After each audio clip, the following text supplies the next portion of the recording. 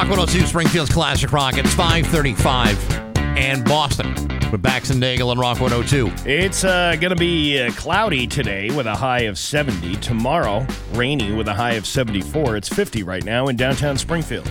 Man, what a show today. Scott Cohen, as if that weren't enough. Oh, there's ice forming on the outside of my cold drink at Fenway Park. Did you see that post over the weekend? He had frost on the outside of his glass.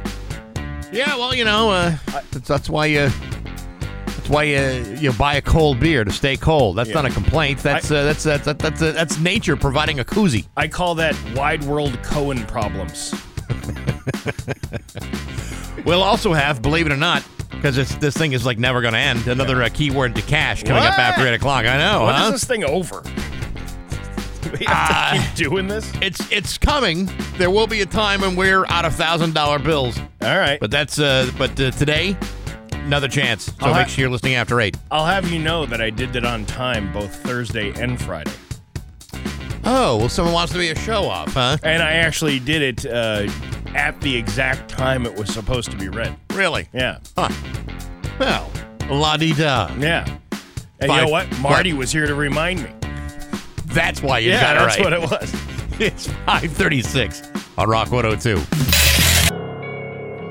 Rock 102, Springfield's Classic Rock. It's 5:50.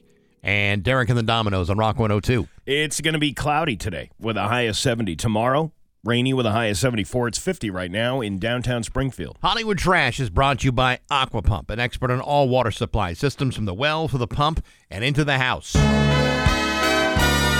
Somehow you still care about what's happening in Hollywood. So, from Tinseltown, 3,000 miles away, it's Steve Nagle's Hollywood Trash. Didn't I just say to you last week we don't do enough Danny Bonaducci stories? Steve, I've been telling you that for 25 years. Well, lo and behold, here's one this morning. Danny Bonaducci has been having some serious health issues after seeing hundreds of doctors, he finally knows why. He's been diagnosed with hydrocephalus, which is a buildup of fluid in the brain. The condition, really? Yeah. The condition has affected his speech and his ability to walk and balance, but he's having surgery today to help drain the fluid. He says, quote, "I'll be completely bummed out if this doesn't work. I can't walk currently. I just can't." He adds, "I'm never going to run track. I'm never going to box again." Yeah, that's a good idea. I don't think he would have done that anyway. But if I get from here to the kitchen on my own, bravo. Danny's only 63 years old. I thought he was older than that.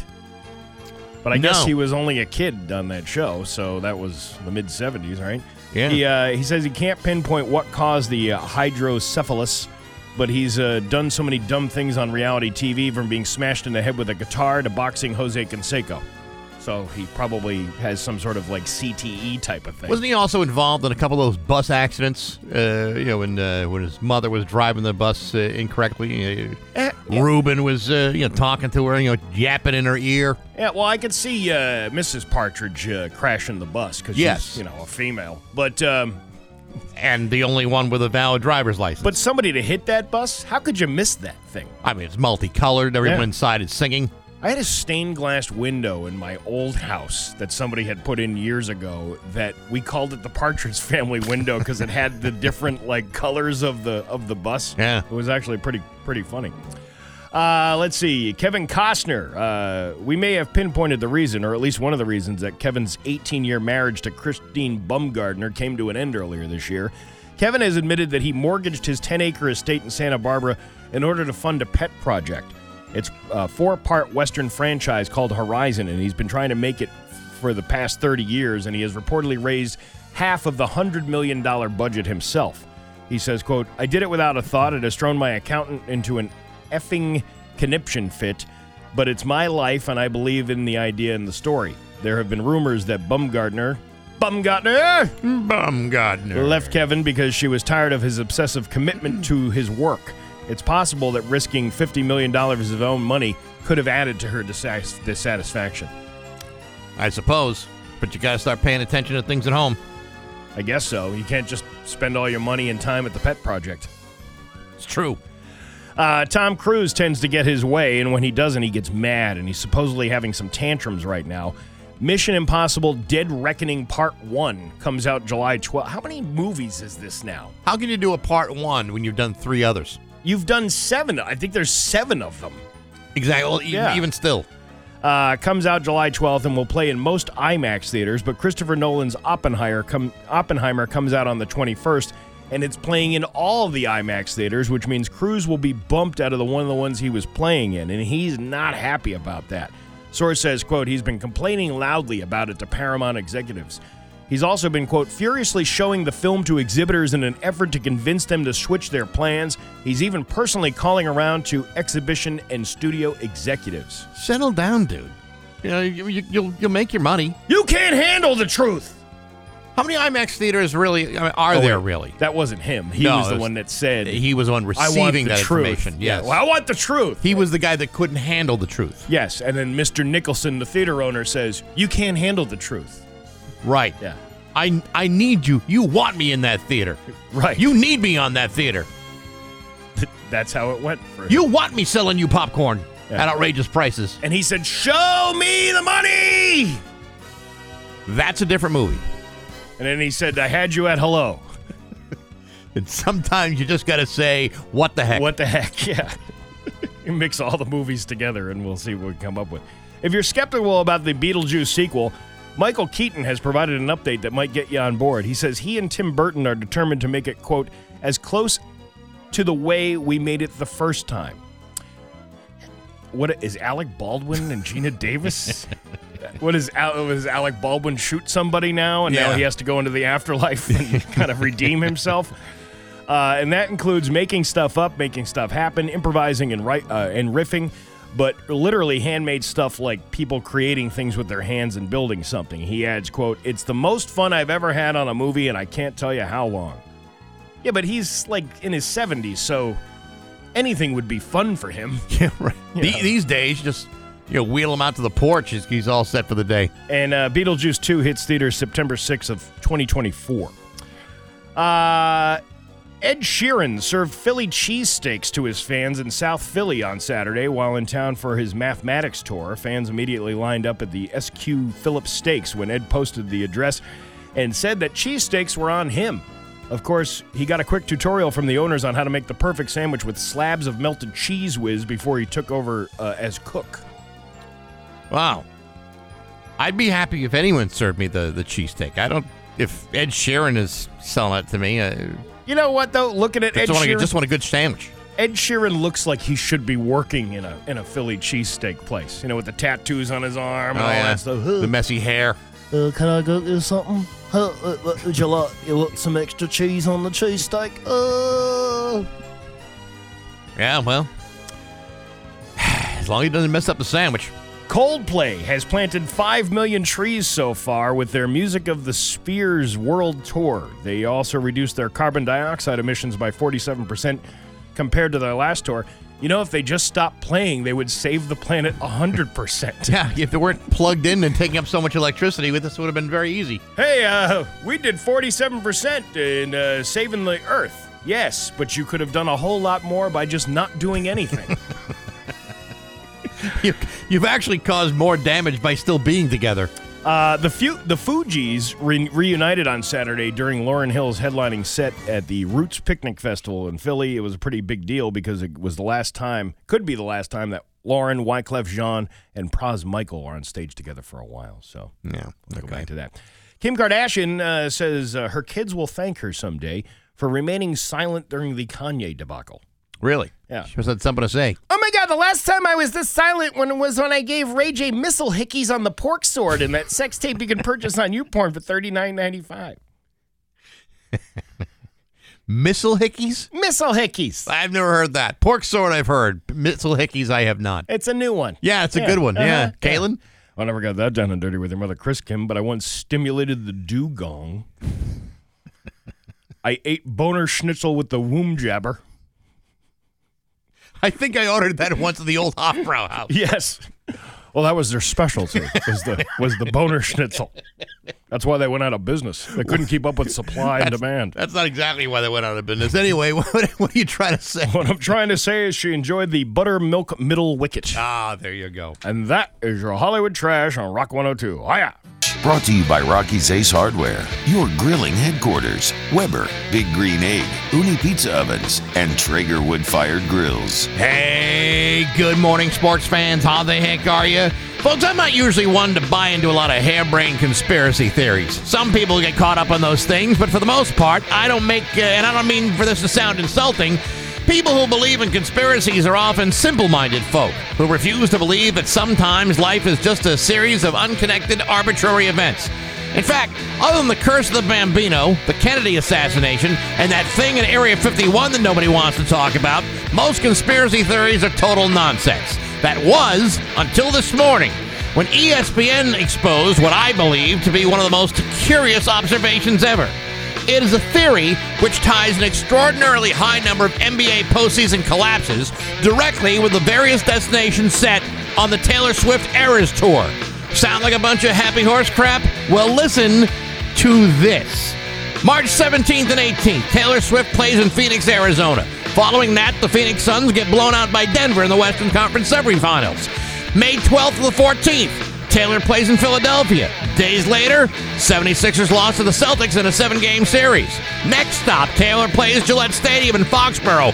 Boom! Celtics lose to Miami in the Eastern Conference Finals. But it doesn't stop there. She also played at East Rutherford, New Jersey, Santa Clara, California, and Los Angeles. As a result, Brooklyn, the Knicks, Golden State, and the Lakers all bounced out of the playoffs. Is this all one big fat coinky-dink, or is Taylor Swift poisoning these cities with witchcraft?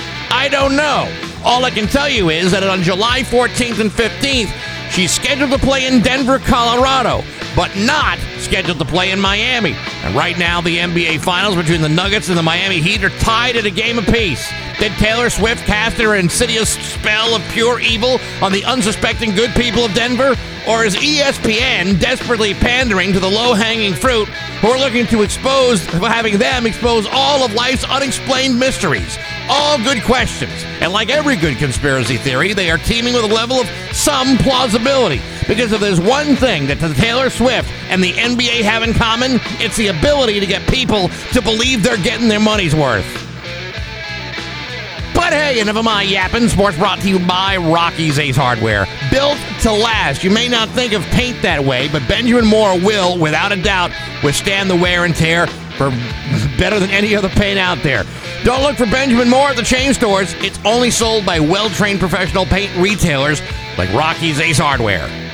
This morning, and then could see some rain showers by this afternoon with a high of 71. Tomorrow, rainy with a high of 73. It's 49 right now in downtown Springfield. So, for those of you who may not have been paying attention or just didn't give a damn, I was off Thursday and Friday last week. You were? Yes, that's why Marty was here. That was last week? That was last week, yeah. Wow, I smoke way too much pot. Anyway, the reason I was gone is I went to my 35th college reunion. Mm-hmm. I had so much fun at the 30th. I thought, well, 35 is going to be just as great. Oh, yeah. You've all aged so well in 5 years. Well, some of us have actually aged quite rapidly, what with the pandemic interrupting all the fun of the last 5 years. However, over the years, since I started here in 95, I've made countless trips back to Milwaukee, where Marquette University is. So I've had everything happen to me on these trips. I've had car problems. I've been stuck in whiteout conditions. I nearly missed a 50-car pileup. I've hit a deer. I've gotten lost. You name it. Mm-hmm. Everything that could possibly happen other than a roadside fatality, knock on wood, has happened. So, it's always a hit or miss type of thing when you go. You are looking, Steve, at maybe the luckiest person alive. How is that? Get a load of this. Thursday was the day I was going to fly out, right? Right. So I head out to Bradley. It's early morning. It's like 5 o'clock in the morning. I park my car on one of those off-site lots. Yeah, the parking spot used to be Roncari. Which one, Executive or Laz Flazy Fly? Laz Lazy Fly. Laz Lazy I'm Fly. not made of money here. So, and I was already spent enough money on this trip. So I parked the car. I'm the only one on the shuttle back to departures. Only one. Very easy. Get there, and so at the time there's like a bunch of people at those little kiosks checking themselves in, and no one is going in line to the ticket agent. So I said, well, I'm not going to stand in line for the kiosks. That ticket agent's looking to do her job. So I go up there with my bag and get there and hand her my ID, and she says, "Oh, I'm sorry, but this flight has been there's been some rescheduling on this flight." What? And I'm like, was I not alerted to this? That this was going to happen? So here was the original plan. I was going to fly to Chicago, which is like an hour and a half drive from Milwaukee. Right. It was a 3-hour layover in Chicago, so which means I wasn't going to get there until almost like 2:30 in the afternoon, maybe a little bit later. She says, it's been rescheduled, but I can see if I can get you on a different flight." I said, okay, that's fine. So rather than the 3.5-hour layover in Chicago, I'm now got a 50-minute layover in Philadelphia, which means I get to Milwaukee earlier. I've been rescheduled on a better flight. Wow. So I'm thinking, this is fantastic. How awesome is that? Look at you, lucky, Yes. lady luck of the sky. I know. Yeah. So I fly into Philadelphia. I'm there for 50 minutes. It's just a matter of like walking down like 2 gates down and across the way, and I'm there. I even find one of those a place to sit down. I'm thinking, okay, this is turning out okay. And then I get on the plane, land in Milwaukee. It's like 10:30 in the morning. Oh, so I'm sweet. thinking, this is great. I got the whole day ahead of me. How perfect is this? Last time I was in Milwaukee, I tried to rent a car. Yeah. And there was like a 2-hour line to rent a car. And I don't even know why. But it was Okay. like the longest line imaginable. All right. So I said, to hell with it. I'll just Uber my way through the whole trip. Well, this time I said, no, I don't want to do that because I'm kind of further. I'm the neighborhood I'm in with the hotel. I wasn't sure how that neighborhood still is. Yeah. But so I got the car.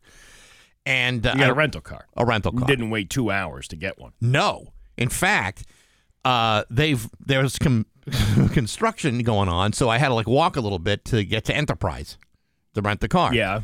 Now here I'm hours early. I mean, I'm like almost 3.5, 4 hours earlier than I expected. So I go up to the guy and I said, "Listen, I'm here a little bit earlier. Can I still get my car?" He said, "Well, we can give you a free upgrade."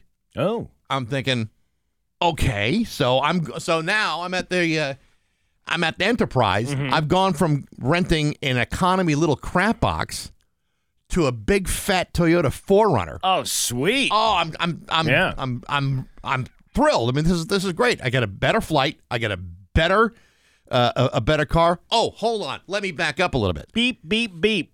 I get to the baggage, right? Mm-hmm. And I'm the first one. I don't know how. I'm the first one at the carousel. Whoa. First bag out is mine. That never happens. I know. I've never had that happen. Usually Well, it's like it happens to somebody every time. but it never yeah, happens right. to me. So now I got a better flight. I get my bag right away. Then I get a free upgrade on the car. I'm thinking, man, can this day get any better? So now I got the car. Car's awesome. I'm tooling around town. I'm thinking, I don't know what I'm going to do because your check-in's not until 3 o'clock. Why don't I just go to the hotel and see, at the very least, just drop off the bag? I get to the hotel and I give them my reservation number. Said I'm here for a couple hours earlier. Is that okay? She said no problem. Let me just look you up. I can give you a room right now. It's 10:45 in the morning. I've gone from getting a better flight to a better car. I get my bag right away, and now I got my hotel. I'm thinking nothing could ever possibly go wrong here. And then I meet up with a friend for dinner for a steak dinner. Mm-hmm.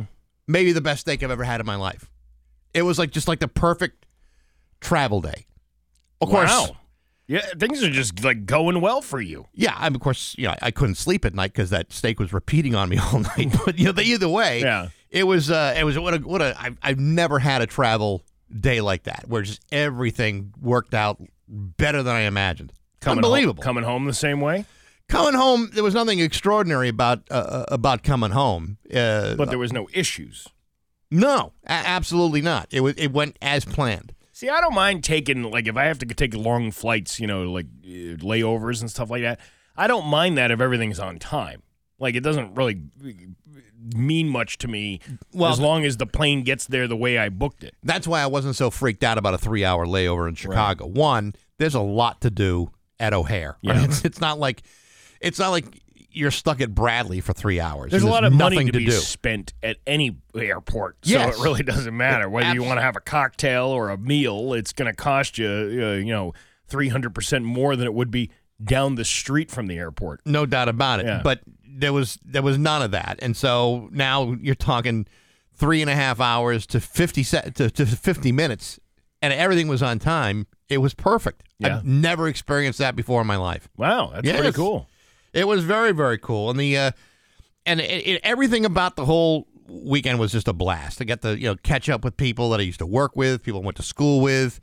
I ate like a freaking king. It was just an automatically just all around great experience. Now, did you run into anybody who's really successful and you know what it was? Yeah, I did run into people who are successful. See, I'm always interested in people's careers. I always ask people like, "Hey, what do you do for a living?" Because I'm interested in what you do. Because I always find it fascinating that that's an interesting field you're in. Oh yeah, no, there's plenty of that. I'm sorry, I can't say that word. But go ahead. There's plenty of that, but now I'm at the age now where there were 4 people that were either retiring this year or have retired, and they're all 55, 56 years old like me. And I'm like, that is all right. Wow, man. somebody had more joie de vivre than you did. They did. Yeah. Yes, they had a much better plan than I did because I decided to stick with radio forever. Talk about a smart move that was. Well, it doesn't help when. Anyway, go ahead. People were pretty good, but it was like we're at this point now in our lives where no one is trying to impress each other. Yeah. We're kind of beyond that. It's kind of like, well, okay, that may have been interesting like 20 years ago, but like right now we're just, it's good to see that people are standing and they're healthy and they're doing okay. Well, that's what matters. That was the other thing I was going to ask. Like, have there been any deaths that, people that you knew? A couple, and because the alumni magazine prints all the the weddings and births and deaths that have happened, and the list of deaths hasn't really sunk into my particular class too badly yet. I mean, we're on our way, but no, for the most part we've avoided a lot of the tragedy. Well, just because when Facebook started becoming a thing, and then they're like, oh, you can reconnect with all your old classmates. That's why classmates.com kind of went the way of the dinosaur, right? Because you had this social media network. So then I amassed all these friends that I went to high school with. And then probably about 3 years ago, I was doing what I do, like I call them the batch of HBDs for the day, where I just happy birthday everybody on the list. Right. And there was this one girl I went to high school with, and I wrote HBD, and then somebody chimed in who went to school with us. Steve, she died like 4 years ago.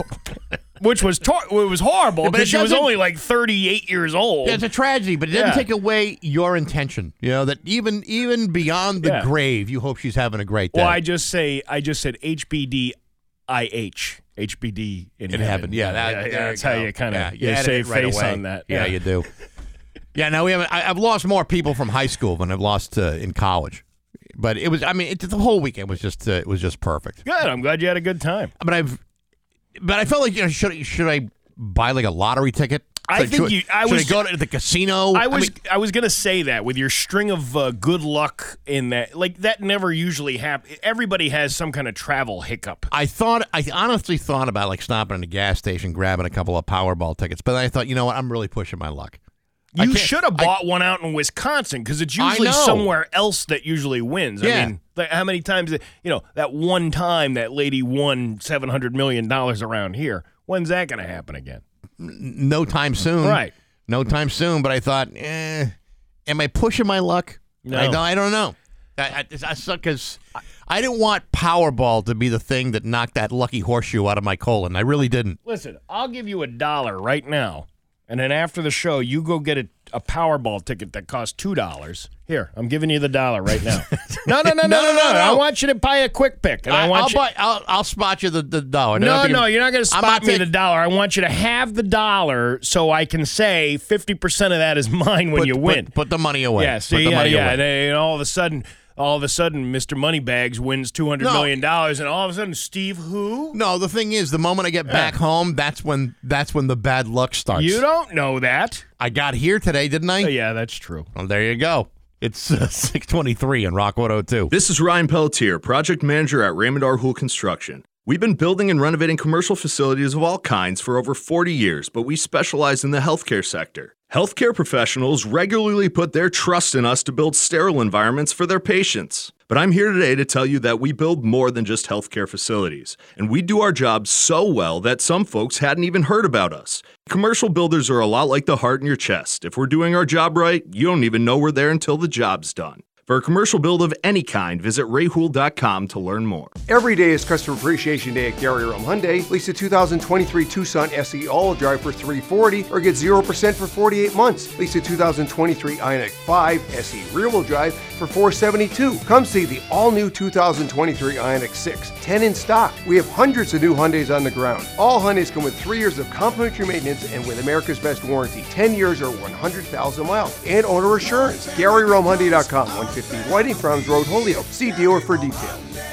John Hazen here. As you may know, Hazen produces holographic film and paper in Holyoke for applications like the Super Bowl program cover. Hazen has had great success with its holographic business, and we are gearing up to expand yet again. We are looking to build our team significantly in the coming months. If you're looking for an opportunity to get into high-tech manufacturing on the ground floor of a growth company, your time has come. Working conditions in Hazen's Class 10,000 clean holographic embossing room are extremely comfortable with climate control and high safety standards. And at Hazen, we run production around the clock to keep up with customer demand, which means we have night shifts available. I know night shifts aren't for everyone, but they do have advantages and a certain allure. A lot of people like to work the second or third shift because it frees up their days to spend with family. Or some people are just night owls. At Hazen, we pay a shift differential premium, and you can make a 2-day attendance bonus every month. Today's the day to start your incredible Hazen career. Log on to hazen.com. That's hazen.com and get started. It's just about 6:26 with Bax and Nagle on Rock 102. You know, I almost forgot there was a joke to be told. And I think I saved one. Let me see if I still have one. All right. Yeah, I got that one. Yeah, that's good. Do you want to laugh? Or do you have something else to say right now? No, I got. Or is it too early to laugh yet? No, it's never too early. Are you sure? Yeah, go right ahead. All right, let's laugh then. It's Bax and Nagle's Joke of the Day. I'm funny how? I mean funny like I'm a clown, I amuse you. On Rock 102. I make you laugh. Springfield's classic rock. What do you call a Scottish man who's lost his dog? I don't know. What do you call a Scottish man who's lost his dog? Douglas! Douglas. Yeah, because it sounds like he's saying dogless. But his name is Douglas. Douglas! I'm glad you stuck that one out. Bax and Nagle in the morning on Rock 102. Springfield's 6:30 with Bax and Nagle on Rock 102. It's time for news brought to you by Big Y, your family market. Sign up today to get a Big Y digital account. It's more than food. It's My Big Y. Visit your local Big Y today. Here's local radio icon Steve Nagle. Well, the top news of the weekend, once known as the asparagus capital of the world, Western Massachusetts is still home to hundreds of working farms and many more locally owned restaurants and breweries. And on Saturday, the 9th annual New England Public Media Asparagus Festival was held at the Hadley Town Common. Wow. Yay! Why did I even think about leaving town? I don't know. People of all ages enjoyed various games and activities, as well as live music, entertainment, and, of course, asparagus. We're all about creating community and creating opportunities for people to come together and enjoy each other and learn from each other, said Vanessa Cirillo, Director of Marketing and Communications for New England Public Media. Western Mass is such a great agricultural location. It's amazing to see the farming community. Yeah, I've never been to the Asparagus Festival. I like asparagus like anybody else, but can you imagine what the restrooms and the porta potties would smell like? I was just gonna say that the porta potties must have a PU smell to them. Big PU factor over there. I've eaten one spear of asparagus, and then like 30 minutes later, having to go into do a number tinkle, right, and having to have that whiff. Yeah. Back in your face. I once went to a restaurant and ordered like the asparagus soup, which was delicious. But I mean, after I left the bathroom, I was afraid a hazmat team was going to have to come in there and hose the place down. I didn't even know that this was going on this weekend. I would have probably had stopped by to that. Sure, because it sounds like it's a good time, and it's it's local stuff and it's a local commodity. Yeah, but who is now the asparagus capital of the world now that we're not? Do they anoint, say, like a asparagus king and queen? Yes, king and green. Yeah, because I would imagine that's a very stinky couple. Yeah, I know the latrines over at the king and queen's house. That's what I'm talking about. Not so bad. All right, now we have to talk about serious news. All right. Let's see. I'm sorry, I lost my spot. I'm really glad we do things professionally around here. There was I'm trying to find there was a story about this barn fire in Amherst that I can't find now. I don't know why. I'm sorry. It's okay. You got 2 more newscasts after this. All right. Well, we'll go on to. Here it is. Multiple fire crews worked to put out a large barn fire on Route 116 around 5 p.m. on Friday. Around 5 p.m. Friday afternoon, the 22 news crews could see flames and smoke billowing out of J&J Farms on Meadow Street in Amherst. Oh, my God! It was a farm! It was on fire! Amherst Fire Department spent most of Friday afternoon putting out the massive blaze, along with assistance from Hadley, Northampton, Pelham, Leverett, and Belchertown.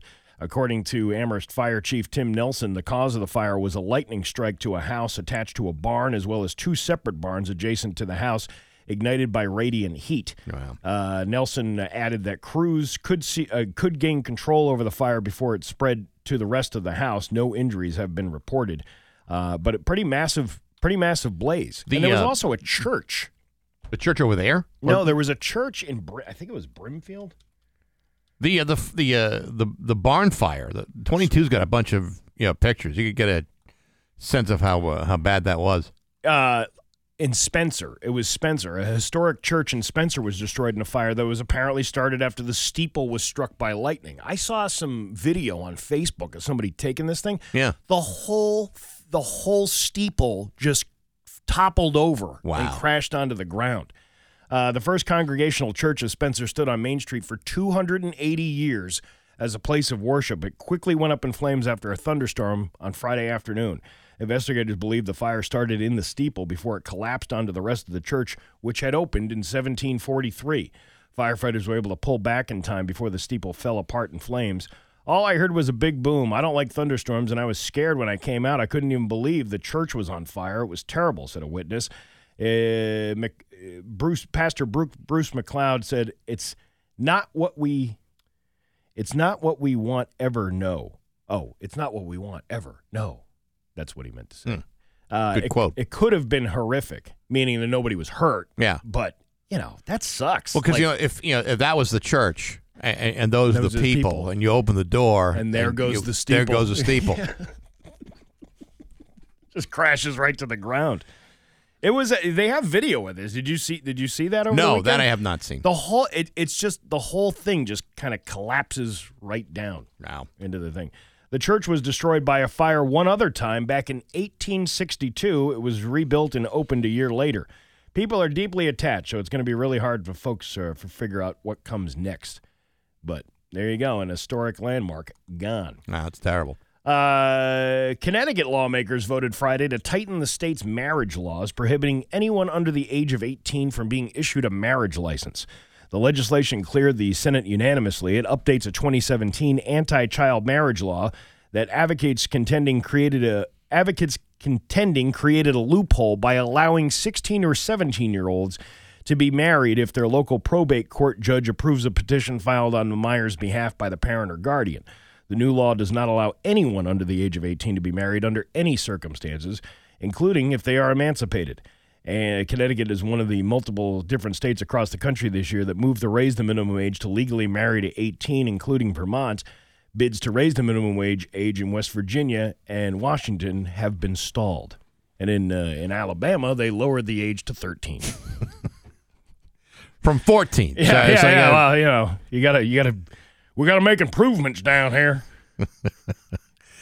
We're going to go in the right direction because there ain't nothing that a child loves more than to spend a lifetime in love. The Mass State Police featured a playing card on social media Sunday with the unsolved case of a Springfield victim.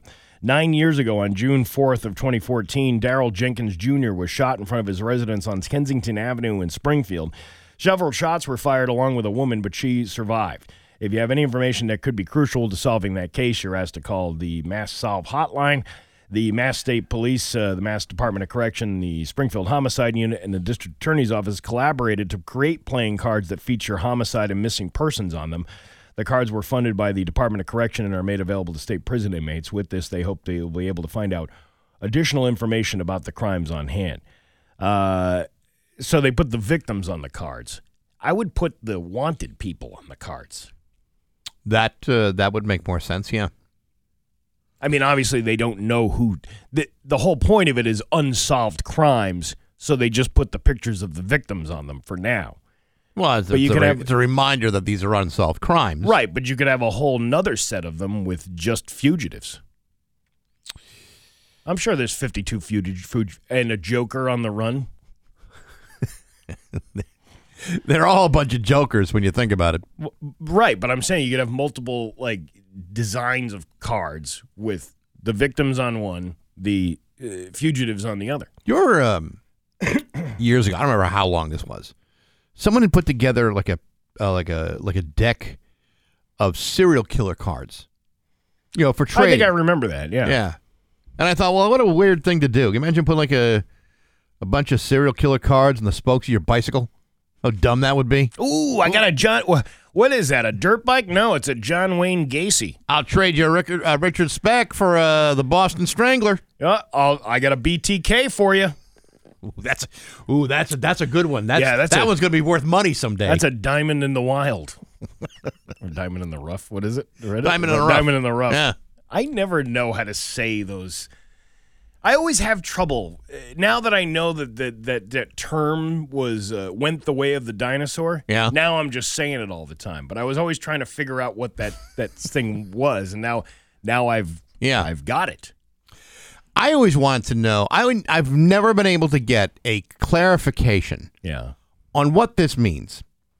A bird in the hand is worth two in the bush. Now tell me what that means, because I have never. I've drawn a couple of couple conclusions, but I don't think any of them are right. Well, it's you. This is Google's answer. A bird in the hand is worth two in the bush is used for a saying that it's better to hold on to something one already has than to risk losing it by trying to attain something better. What does that have to do with the bush? A bird in the hand is worth two in the bush. Like what you have. If you have one bird, yeah, and there's two other birds in there, okay, you could have two birds. Yes, but you should really cherish the one that you have in your hand. Okay, but what about the bush? I don't know. The bush is just there holding the birds. That's where I get hung up. I guess I'm focused. I'm kind of like bush-centric on this one. So I don't understand where the bush is coming from. So what you're trying to say is you're immersing yourself in the bush. Yes. And the bush is the thing that's keeping you from understanding anything. All right, so you're getting where I'm coming from. Well, no, I just know that birds like to hang out in bushes sometimes. I got bushes out in front of my house. I see birds coming out of them all the time. I don't want any birds near my bush. I can tell you that now. Well, maybe your bush needs to be trimmed a little bit, and you can see all the birds back there. Listen, I just spent a whole of yesterday afternoon just restringing my weed whacker. Oh, that's a pain in the ass, restringing the weed whacker.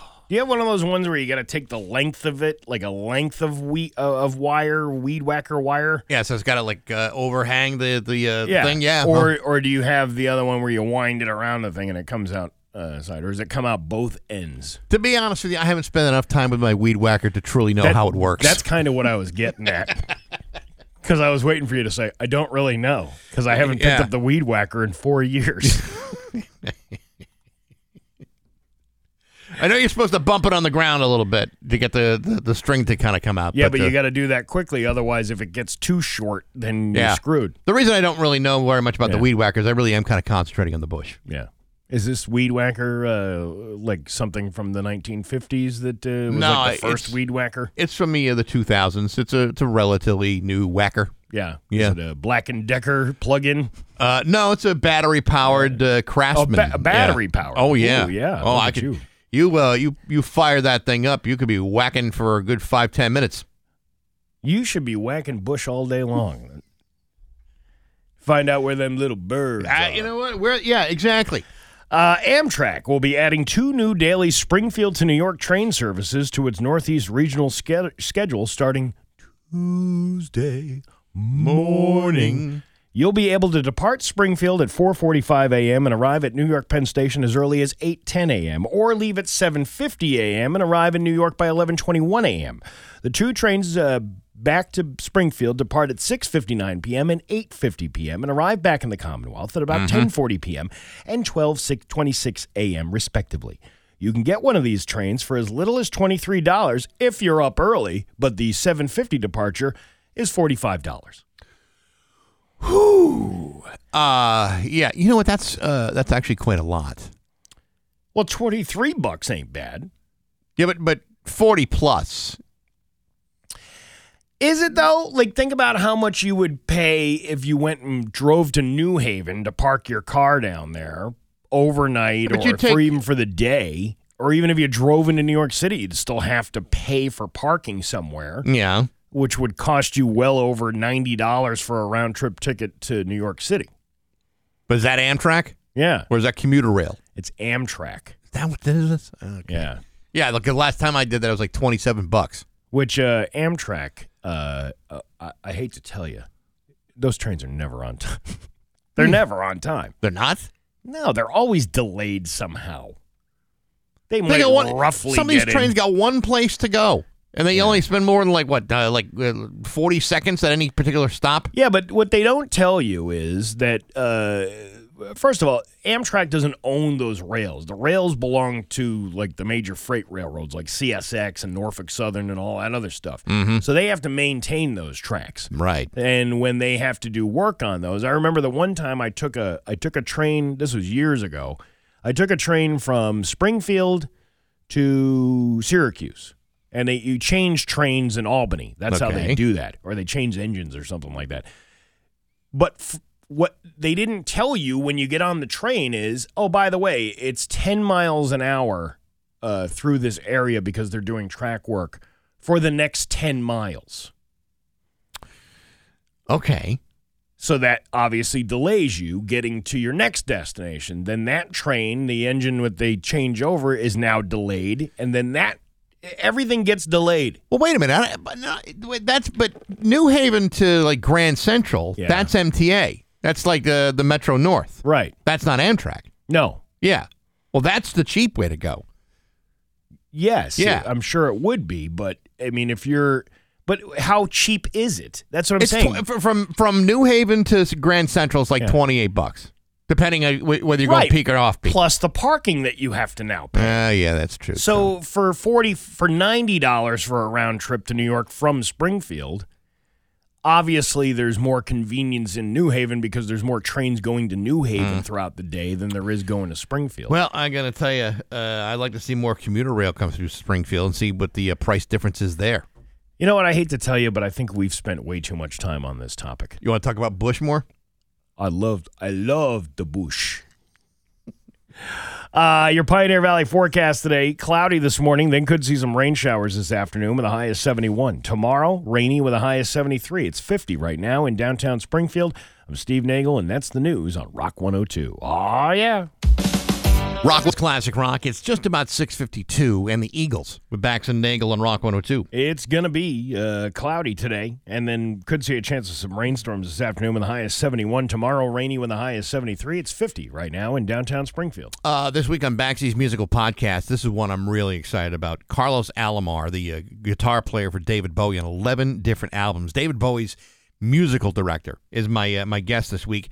This is a guy who's not only played with David Bowie, but 1,001 other people. He was a member of the Apollo Theater House Band before he graduated high school. It's an amazing story. Wicked cool guy, and you'll be able to hear that wherever you listen to podcasts, Apple Podcasts, SoundCloud, Stitcher, Spotify, Google Podcasts, and rock102.com. It's all brought to you by Z&M Home Buyers, so make sure you check that out. It's definitely worth listening to. All right. Sweet. All right. Trying to think, did some stuff. I did a Jack and Jill over the weekend. You did? Yeah, I was at the Ludlow Polish Club. Okay. There's like 350 people there. At a Jack and Jill? Yeah, well, I was like, I walk into this room and I see all of these tables, like the lines of tables set up, and I'm like, what? I thought this was going to be a little bit smaller, and then I said to the groom, I said, hey, how many people are you expecting? Oh, about 350, and I'm like, wow. Place was packed. Wow. It was a good night. They had some good prizes there.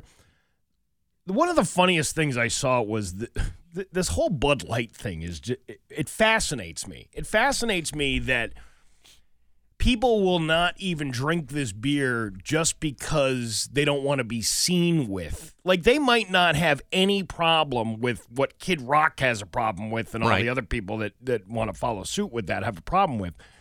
They just don't want to be chastised by other people for having that in their hand. Nobody wants the judgment. They had this really nice, like, Bud Light chair, and there was, like, a couple of other things that were with it. And out of all the prizes on it, now every bag was stuffed with tickets. They had a TV, they had a fire pit. Well, it was all this real. You got 350 people, right? So the ticket, almost every bag was stuffed with tickets. And usually when I go to those things, if I'm buying tickets, I usually go around and find out what the least people are putting in for. Yeah, because you have a better chance of winning that. Winning something, but. There was 5 tickets in the bag. That was it. That's it? 5 tickets. Who wound up winning? I don't know, some guy won it, and I said, well, good luck, good luck with that. You sure you want to be seen outside putting that or outside of your car? Yeah, but the whole, again, the boycott thing fascinates me very much because it's kind of dumb, but it's also like you just don't want to be made fun of for having one of these things in your hand. You might have no hang-ups about this whole thing at all. Yeah, but there are at least 5 people at that party who throw caution to the wind and didn't care. Yeah, but it was an interesting display to see people not wanting to put in for that just because of the fact that said Bud Light on it. Listen, man, if you got like one of them Yeti coolers. Yeah.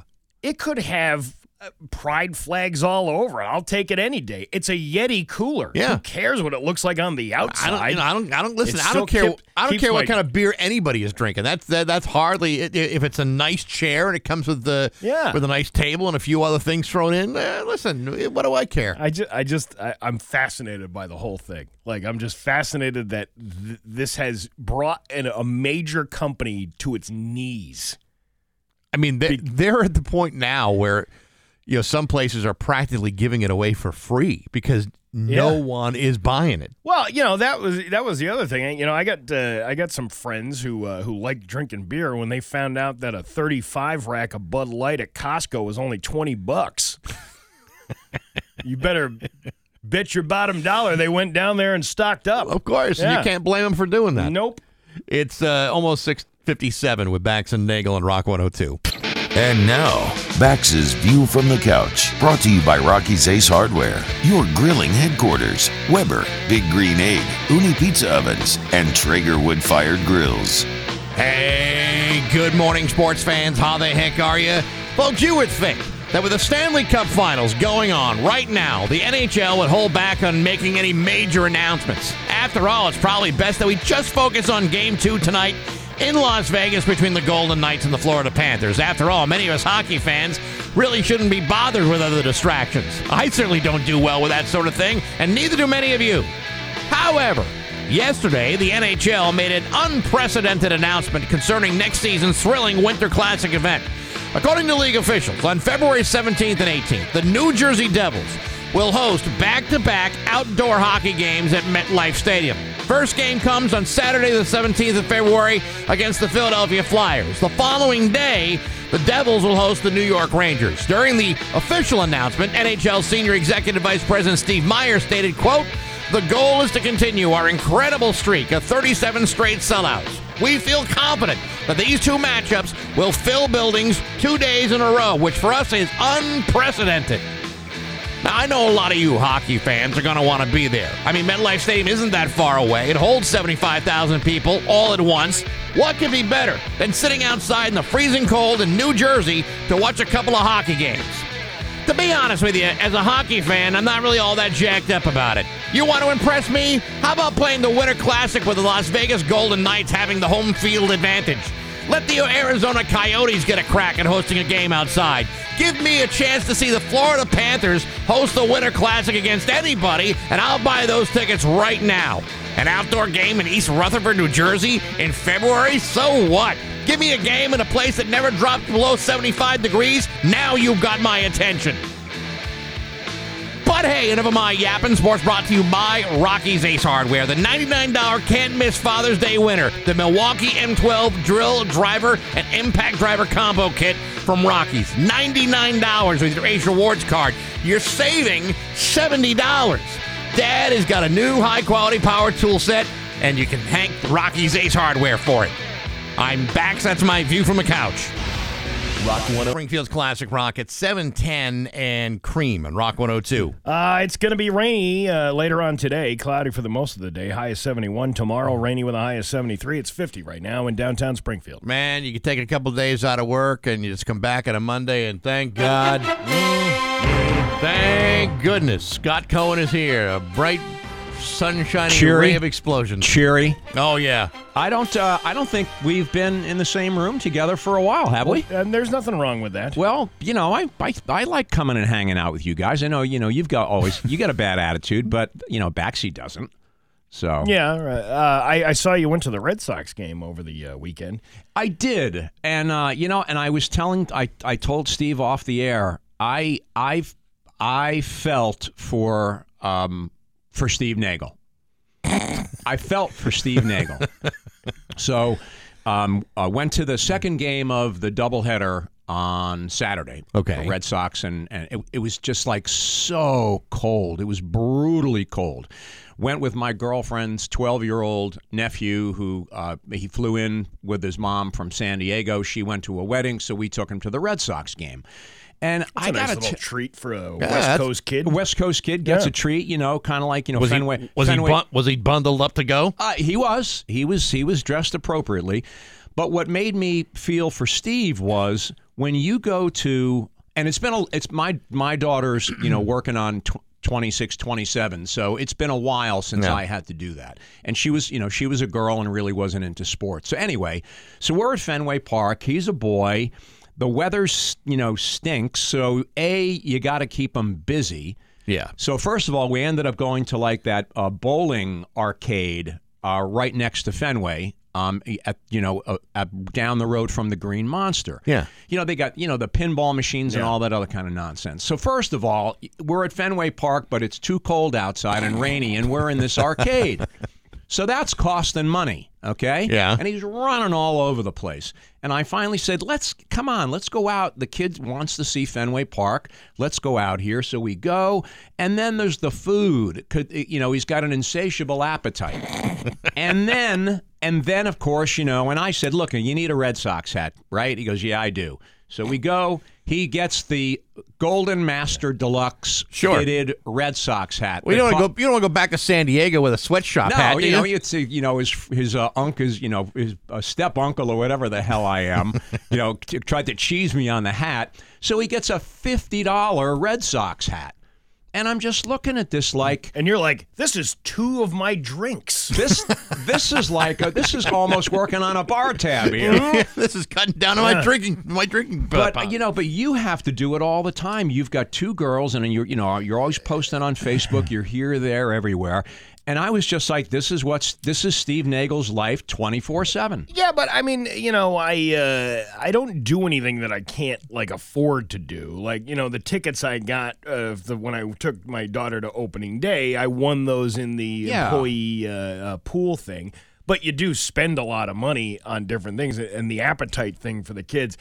It wasn't even about I can eat kind of anything. I'm one of those versatile dudes. If I'm really hungry, I'm not going to wait in line.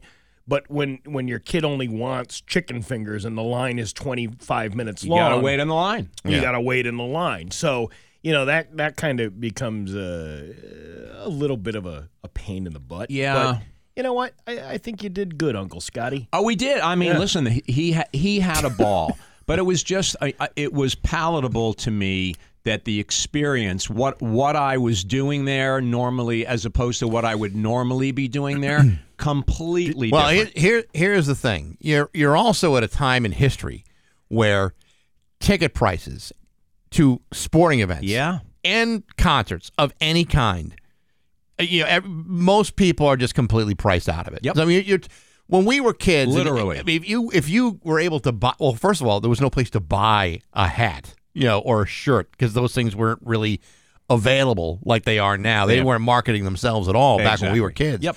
But now, between the outrageous parking fees or the ticket price or the concessions, whatever it may be, it's just a much more expensive proposition than even when your kid was young. No doubt. And everything's corporate. There's like $50 to park right outside the stadium. The yard house is down the way. You people going in there to eat. Again, the tickets, the souvenirs, the food at the game. For, when you've got, the whole thing about families and how much it costs just smack me right across the face. But at least you're wealthy, so you don't have to worry. Well, that is true. Thanks to you guys, the sweat on the back of the 2 of you, I could afford the trip. I like to read your Facebook post and go, oh, these are wide world Cohen problems. Oh, it's so cold at Fenway Park. There's ice forming on the outside of my cocktail. Yeah, nature's koozie is what that is. Yeah, exactly. Yeah, that's exactly. it. Exactly. Well, I appreciate you feeling my pain, Steve. All right, so you went on Saturday. Can you imagine being one of these poor saps? Spends the same amount of money you did. Yeah. To go to yesterday's game. Right. And to see that debacle in the 6th inning. It's just awful. It's awful. It's the kind of thing you would see in T-ball. Yep. This in the park home run disaster by Yandy Diaz. Yep. I don't know how you get out of that inning and you're all sitting on the bench. I don't know how you even look at each other. Yeah, well, and the thing about it is, Bax, is that that happened for a reason because they're terrible. With the exception of like 2 or 3 guys on the roster, literally, and we pay attention to this stuff. Yeah. It's like, who are these guys? You don't even know who they are. Where did he come from? They're in trouble. And just over the weekend, they named the pitchers of the month in the American and National League for San Diego. Michael Walker used to pitch for the Red Sox. American League, what's his face? Can't remember his name, but former Red Sox pitcher. Yeah. So and these guys are making headlines in other places. Yeah. We didn't get a chance to talk about the Celtics last week because Monday we were off and Tuesday you weren't here. But since the Celtics are booted out of the Eastern Conference Finals. There was talk about, do you keep What Joe? do you do? What do you do? How do you save this? Do you bust up Jaylen Brown and Jason Tatum? Jason Tatum? Do you keep Joe Mazzulla? What do you do? If you're you're the owner of the Celtics, do you keep those two players together, or do you find ways of unloading one of them? I think that they have the deep pockets to afford both of them. The money's there, and and first of all, since the last time we talked, Joe Mazzulla is back. He's solid. Brad Stevens said there's no reason. It didn't even bat an eye entertain a moment of getting rid of Joe Mazzulla. So now you've got Tatum and Jaylen Brown. Dude, these guys are, Michael Jordan, Scottie Pippen, Larry Bird, Robert Parrish, Kevin McHale. You do not let generational players like this walk away. Tatum is solid as a rock. He's staying. The big question is Brown. If they traded him away, they would get a starting veteran. They'd probably get a solid off the bench player and maybe a couple of draft picks. He has value, but I just don't see how you get rid of a generational player like that. During the regular season, they were perfect. They complemented each other perfectly. They were the top team in the NBA for almost the entire season. They laid an egg in the postseason. Listen, it happens, but there's no way you don't bring him back. I think there's a couple things that you can point to that maybe this had something to do with it, maybe didn't. The idea of getting rid of Joe Mazzulla, while he has seemed to, there are some questionable decisions that he's had. Sure. It's his first year as a head coach. He's surrounded by a staff that wasn't his. It was, it's Ime Udoka's. He takes that job under very difficult circumstances. Yes. And brings them to the Eastern Conference Finals. Yes. Now you have contractual issues with Tatum or with Brown, and you have to say, well, does he deserve the max contract? I say, you know what? Do it now, because 5 years from now, that Supermax contract is going to be a hell of a lot more. You'll be getting him at the prime of his career for a steal in the next 2 or 3 years when that price goes way the hell up. And he may not even be in the prime of his career yet. That's the thing about him. He has a good, long, solid NBA career ahead of him. I mean, you just don't allow a generational player to walk out the door. You just don't do it. In the meantime, now you've got a series between Denver and the Heat. It's a series now. Denver lost on their home court. It's not a series till the home team loses, and they lost last night. Yeah, well, that'll go. I'll bet that goes 7 games. It probably, it probably will. There's something about the Heat that they're ridiculously tenacious, and I hate that kind of thing when it when it comes to facing the Celtics. And buddy, Miami's the city of champions. Game 2 of the Stanley Cup, and Florida lost Game 1, but that's fine. That'll probably end up going 7 games as well. It's good stuff. What else is going on? I guess. We talked about horse racing a couple weeks ago, right? So they're shutting down Churchill Downs, and moving that to Ellis Park. That meet to Ellis Park, which is about 2 hours away. And what they're going to do is they're going to try and figure out and see if there's any connection between all those horse deaths that occurred. It's not the first time something like this has happened. It happened out in Santa Anita a couple of years ago. But the big thing is this is the week of the Belmont, which is Saturday. One horse has already died at Belmont. By the way. I know, and it does happen, but they just don't come by the dozen. And this is coming up on the 50th anniversary of Secretariat, winning the Triple Crown, the most impressive thoroughbred horse of all time. So the sport, thoroughbred horse racing, is going through a little bit of a transition right now, but they'll obviously come out on the good end. Yes, so they came up with this idea to suspend racing for a while at Churchill Downs. They had investigation last week to talk about what they were going to do and how they were going to proceed. To me, there's something not right about having an organization investigate themselves. That's very true. Especially in a sport where there's lots of questions about, okay, is this really on the up and up? What's going on with these horses and these trainers and these owners and all these things that are adding up to this? The price tag of horse racing is so outrageous that the only way to sustain it is to do things that you would not normally do. I can tell you, you guys know, I've told you before, I covered horse racing at that level for many years in a row, a long time ago. And you'd be surprised. You'd be surprised at the stuff that does go on.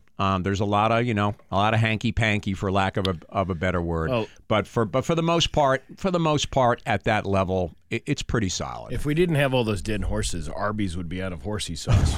Isn't that how they make that stuff? I believe it is how they make that stuff. We'll take all the dead horses from the Belmont Steaks and we'll chop them up, and here's your horsey Buddy, that's sauce. why they call them the Belmont Steaks. Yes, exactly. That's right. Yeah. Exactly. I like how you're thinking. Geez. You know what, Bax? I think of the three of us, I'm thinking this guy right here. Yeah. Ironically, though, as there's so many problems in horse racing, glue futures are going through the roof. They're going through the roof. They really are. You want to sell. You want to grind their bones into softballs like they used to do, or have some mucilage around the house. That's going to work out fine for everybody. Hey, one more thing. The U.S. Open is in a couple of weeks. Golf now. At sites all around, literally, North America. Players are going through the final round of qualifying for those who are not already in the field. Yeah. One of them is Richie Wierenski from South Hadley. He's trying to qualify up in Toronto, and because I think the Canadian Open is this week. So good luck to Richie trying to get in the U.S. Open. Very good. We'll talk to you next week. You bet. All right. Scott Cohen with Bax and Nagle on Rock 102. A cigar gives a man that massive. It's 7:26. So Bax and Nagle on Rock 102. Well, hello. Yeah, I was kind of like looking ahead, and I failed to realize it was 5 seconds left. That's fine. Yeah. So there's Cohen, and coming up next hour, we'll tell you the keyword to cash your chance to win $1,000. I feel like we've done this for several weeks now. Yeah, we're kind of on our second or third month of it. When does it end? It ends the end of this month, doesn't it? No, the middle of the month. I think it's like another week or so. Oh, right before the summer starts. Yes. Probably, yeah. Yeah. So keep your eyes open for that, 8 o'clock. Yesterday I had a great day yesterday. We had my kids' Little League. They had like picture day. Yeah. But then we it was turned into one of these like family fun day kind of things where they had all the players come out from the entire league. And here's the thing. There's not that many people out where I live. Right. So it was a nice, like, well-attended event. And everybody knows each other. And there was nobody it wasn't like you're in a crowd full of people at the Big E trying to escape the smell of weed smoke and vodka. It was a nice day, and everybody chipped in. One of the coaches cooked. The other coach, led the team for like a scrimmage kind of thing. Then the moms came. They put the bake sale out. They did the raffles. They did all this kind of stuff. They had a big bounce house and volleyball and all that stuff. It was a nice day. And That's nice. It makes me, it just reaffirms my adoration for small communities. Small town, the town I grew up in, small town living. And when people gathered, it was always like, everybody. Yeah, and I talked to my sister who lives down in Georgia quite often. Her kids are grown now, but when they were growing up, it's a huge metro area down there. Yeah. There's when you try to get on those teams, you have to try out because there's just too many kids. Mm-hmm. I was like, that's not fun. That's not fun to have to do. And this, it's just a nice community event. I was pretty happy to be a part of that. That's cool. Yeah. I mean, it's nice when you're with a group that you know. Yeah. I like, and oddly, so over the weekend I met this college reunion, and what they did I think was a big mistake. They actually had a bunch of classes celebrating together, so you actually had to go out and search for the people you knew, as opposed to being in a room where it's only people you knew, and that was kind of odd, but I agree. I mean, it's kind of nice to feel like you're a part of a community in one place. Oh, and we got bleachers. They put them together yesterday. As like a community project, you all were out there with with wrenches and stuff. They had purchased, at some point during the season, they had purchased. We have no bleachers at the field. Oh, see, this is the downside of being the small community is you don't really have a whole lot of money. Yeah. To buy, you go over to Longmeadow, and I know they worked hard for that, but come on, there's a little more opportunity to raise a little bit more funds over there for nice stuff. Small town baseball is a whole lot better when your parents can sit down the third base line in a lawn chair. Well, and a cooler. That's what we do. Yeah. We sit with the lawn chair. There's not a whole. I haven't seen that. The lawn chair and cooler? We had the comedian on Friday, Brian Bowden from Cabot Comedy. Yeah. And he was doing this bit about how like him taking his kid to these games and he's going there high. Okay. Because and people are shunning him, but yet all these moms are sitting out there with their little wine bags or whatever, and having a good time. Right. There's none of that going on. At least I don't see it, and you don't see anybody getting out of hand or any kind of thing like that. I kind of don't think that's really appropriate for a kid's thing to be. But you could have water or soda or snacks inside that cooler too. Well, that's usually what I usually stop at the Cumbies and then load up on iced coffee and trail mix.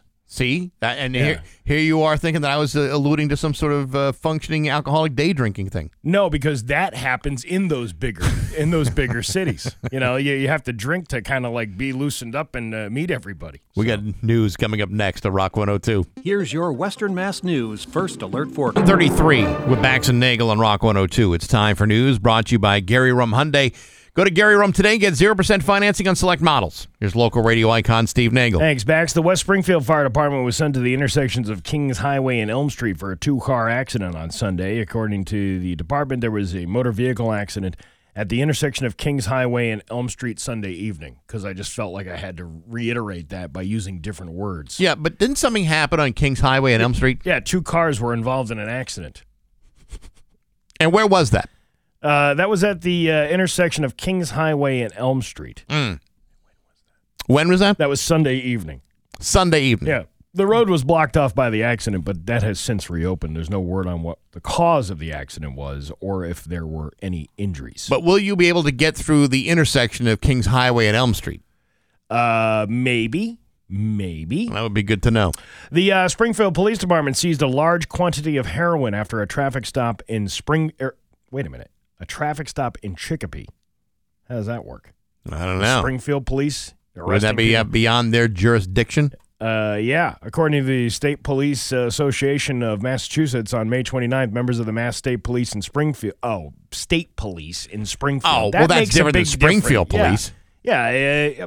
22 News putting the D in jurisdiction, right? The vehicle of they stopped the vehicle for marked lanes as well as speeding violations. The driver of the vehicle provided a fake name to the trooper because he had multiple outstanding warrants. The driver was placed under arrest, and after a search of the vehicle, a large number of wax folds containing a substance that is consistent with heroin were found. A total of 350 individually wrapped packets were found in the vehicle. The suspect will be facing multiple vehicle and narcotics charges in addition to the multiple outstanding warrants. Can you imagine that? You spent all afternoon putting all that heroin in that wax paper. 350 of them. That's a lot. That's time-consuming stuff. Yeah. Only to have it confiscated by the police because you couldn't drive smartly in the city of Chicopee. Ridiculous. That's a nightmare. It's an outrage, is what it is, and it's a waste of good of good hard labor. All that time spent. That's exactly my point. A trafficking weight of cocaine was seized in Springfield after an investigation into illegal activity as Johnny's Family Convenience Store. The Springfield Firearms Investigation Unit, assisted by members of the Hamden DA's SAFE Unit and the Chicopee K-9 Unit, has seized a large-capacity firearm, more than $5,700 in cash, 5 mass DTA cards, and approximately 42.4 grams of cocaine. After several months of investigating illegal activity at Johnny's Family Convenience Store on Montmorency Street. I don't know how to say that. That's close enough. Montmorency Street. During surveillance on Thursday, detectives saw 2 people walk in the store and exit shortly without any bags or items from the stores. They got back in a car and drove away. At around 4:15 p.m., a traffic stop was conducted for that vehicle on Plainfield Street. The driver, identified as 33-year-old Calvin Rogers of West Springfield, was driving with a suspended license and was placed under arrest. The passenger, 34-year-old Alexgar of West Springfield, was arrested after cocaine was recovered from him. Around 6 p.m., FIU detectives executed a search warrant at Johnny's Family Convenience Store. Upon arrival, 52-year-old Ranfis Santos Vega of West Springfield was behind the register. Another individual, identified as 38-year-old Rafael Vargas of Springfield, was found inside of a bathroom attempting to allegedly get rid of the cocaine in the sink. Oh, that's my cocaine sink over there. Yeah. All right, so, had you not mentioned the thing about the sink, if I'm the defense attorney here, okay, how many of us have walked into a convenience store and then walked out of there with nothing? Sometimes you go to a convenience store thinking, well, gee, I wonder if they've got Diet Dr. Pepper, and they don't. They don't. And you just say, well, the hell with it. I'm going to go to another store. Just because you walk out of a convenience store with nothing in your hands doesn't mean that something that there's some odd goings on. Yeah. That in itself is not. Now, if you walk in there and see a guy dumping a bunch of cocaine down a sink, all right, well, that's a clue. What would give something away that something illegal was going on by a man dumping cocaine down his sink? Probably a cocaine crusted plunger trying to get the sink unclogged. Hey, is that cocaine you're dumping down that sink? No, we just have a lot of Comet, and I want to get rid of it. I spilled all the Comet, and now I got to find a thing to do with it. Detective seized a loaded large capacity firearm which was stolen out of Virginia. I told you all this stuff, didn't I? What was found? The name on Johnny's family convenience store business certificate is Johnny Sustache. That sounds like the fake name that the other guy gave in the other story. What's your name? Johnny Sustache. Now he'll be Johnny Suspect. Yes, he will. He will receive a criminal complaint for firearms and drug charges. He's currently incarcerated as open firearms and narcotics cases. Where's your boss? He's in jail. For what? Narcotics. What do you got in the bag back there? Narcotics. Well, thank you for cooperating with our investigation. Really, you go into a convenience store like this. Do they have like the big gulp of methamphetamine that you can buy? You get that hot dog that's been rolling under that heat lamp for like 6 weeks, and you put mustard, onions, crystal meth. Right. Is that nacho cheese? No, it's Coke cream. The idea that the guy is still incarcerated is kind of funny to me that happened. God. The church in Spencer, a fire that burned down a 160-year-old Massachusetts church, was likely started by a lightning strike, a fire chief said. The First Congregational Church in Spencer caught fire Friday afternoon when a storm was moving through the area. Video shows the steeple falling as the building was engulfed in flames. Spencer Fire Chief Robert Parsons said in an email Saturday that lightning likely started the fire. He said the building was a complete loss. No injuries were reported, which drew nearly 100 firefighters from close to 20 departments. Wow. It was, that's a hell of a fire. Remember, something that's 160 years old, because it had burned down once. Right. In the first 80 years it was open. Then they rebuilt it. But you got to remember that it's like a matchbook. That wood is so dry. What town is this again? This is Spencer. This is Spencer. It was like the historic church in Spencer. So the other aspect of it is, and this is unfortunate, a lot of these towns are understaffed in their fire departments. Why they have to call into so many other towns for mutual aid. Yeah. And a lot of these towns are all volunteer. Not to say that a volunteer fire department doesn't do a great job. Many do terrific work. But it's like, a fire that big requires a lot of help. Yeah. And Spencer's, depending on where in Spencer you're at, it's not always easy to get to. And that's the thing. I mean, even though you got mutual aid, you're talking like it takes 30 minutes to get from one town to the next. I mean, obviously you're going to go a little bit faster with a fire truck, but it still takes crucial minutes that you could have been there already. Yeah, and 150-year-old wood burns very fast. You ever have 150-year-old wood? I'm not that old. You're not quite there yet. Not even close. If you're at a Sonic drive-in and you want a hot dog and a Coke, you're probably expecting Coca-Cola, not cocaine.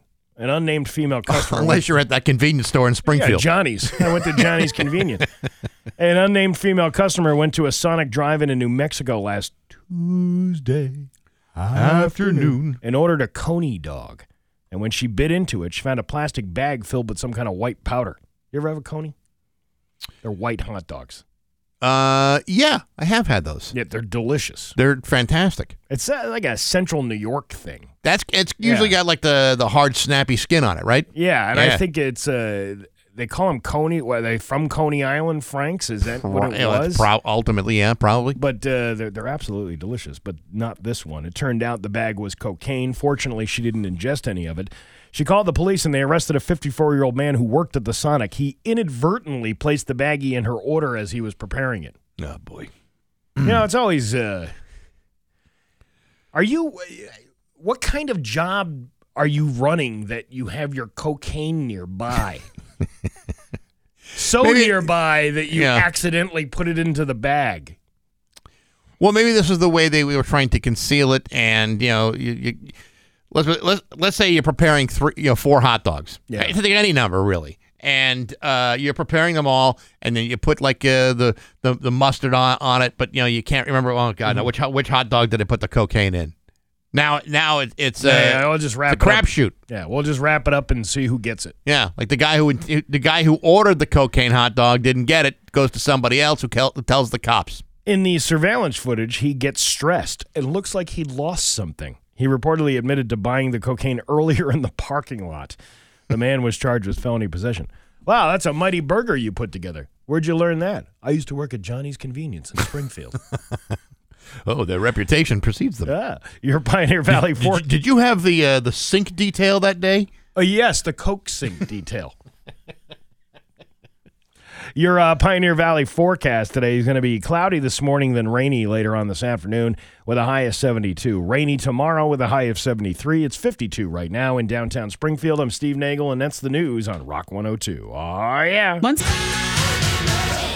Rock 102, Springfield's classic rock. It's 7:50 and Def Leppard with Bax and Nagle on Rock 102. It's going to be cloudy today and then rainy this afternoon with a high of 72. Tomorrow, rainy with a high of 73. It's 53 right now in downtown Springfield. Imagine a scenario where I tell you a word and you have the possibility of winning $1,000. Imagine if we could do something like that every day for like a month and a half. We actually should do that.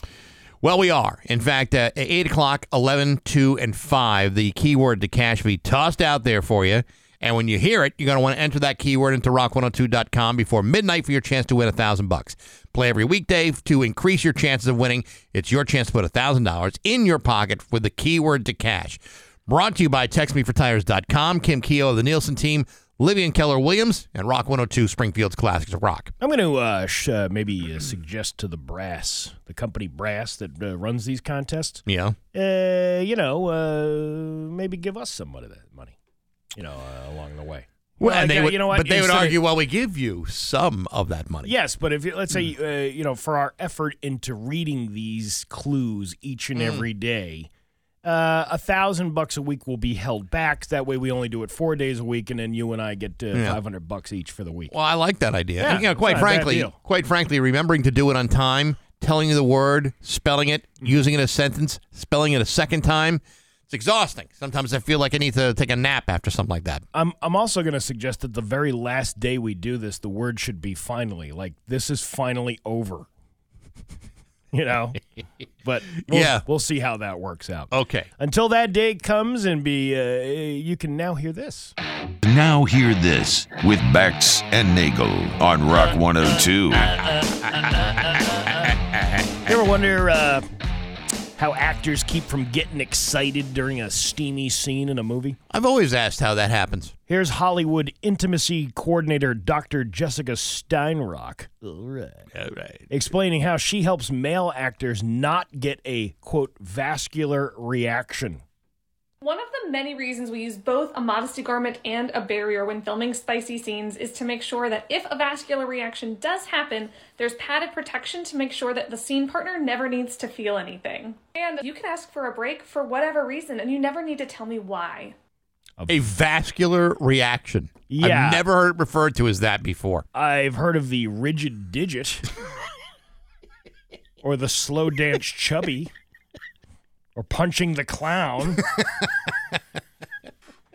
or exponential growth. Oh, yeah, right, sure, right. Stiffany Mini. But a vascular event, I've never heard of that before. Well, that's what you call doodle cramps sometimes. Sometimes that works. That everybody's got a different name for something, right? Oh, of course. A Nashville grandfather lost almost 60 pounds by eating McDonald's for 100 straight days. Here is Kevin McGinnis explaining how he did that. I woke up this morning and I weighed in at 238 pounds, and I decided that is absolutely unacceptable. So I drove down to McDonald's. I'm going to eat nothing but McDonald's for the next 100 days. But instead of eating everything they give me, I'm going to go ahead and cut the meals in half. He cut the meals in half every day. Okay, all right. And that did he it? lost 60 pounds. Yeah, well, if you're that big, he probably doesn't do any kind of exercise. Once you start cutting your calories in half. Yeah, then of course you're going to lose weight. Of course you're going to lose weight. Right, but the idea, what's his cholesterol like? What is, if you're just solely eating McDonald's all day long.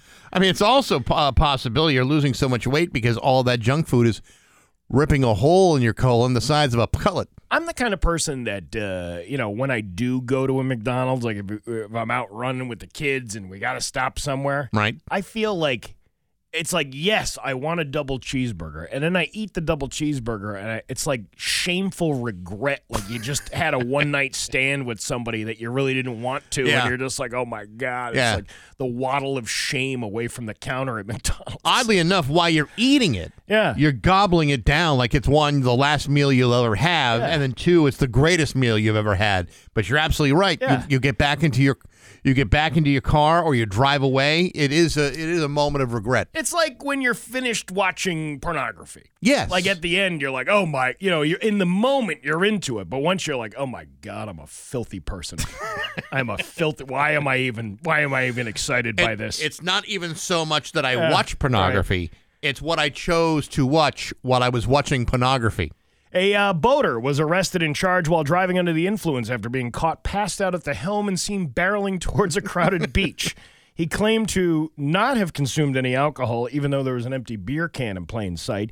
Here's the moment two sheriffs interrogated him, along with his also passed out passenger. Where'd you park? In the Alphi River off 41. Do you know where you are now? Right now, I think we're way out of the way. Okay. How much have you had to drink? We don't have no alcohol. I'm looking at an empty beer can. I wasn't drinking. I've been busted. You got. I like it. Where are you now? We're way out of the way. That's not a wrong answer. No, he is out of the way, and where he fell apart is when how much have you had to drink today? And I'm completely sober. Does selling out outdoor sports venues have its drawbacks when you're making millions of dollars? Yes, maybe. For Taylor Swift, it has at least one. Bugs flying around in the lights. She swallowed one while talking to the crowd last night at Soldier Field in Chicago. You swallowed a bucket. Any chance none of you saw that? So I'm just going to try not to do as many of those. This is going to happen again. She swallowed a bug. Yeah, that's too bad. Oh, that's so funny. Bad. I'm glad I paid $1,500 to see this. But 20 years from now, you were saying, I was at the show where Taylor Swift choked on a bug. Yeah. I thought she'd be full from all the broken dreams from all the people that couldn't afford a ticket to her show. I'm gonna frame this ticket stub the day she choked on a bug.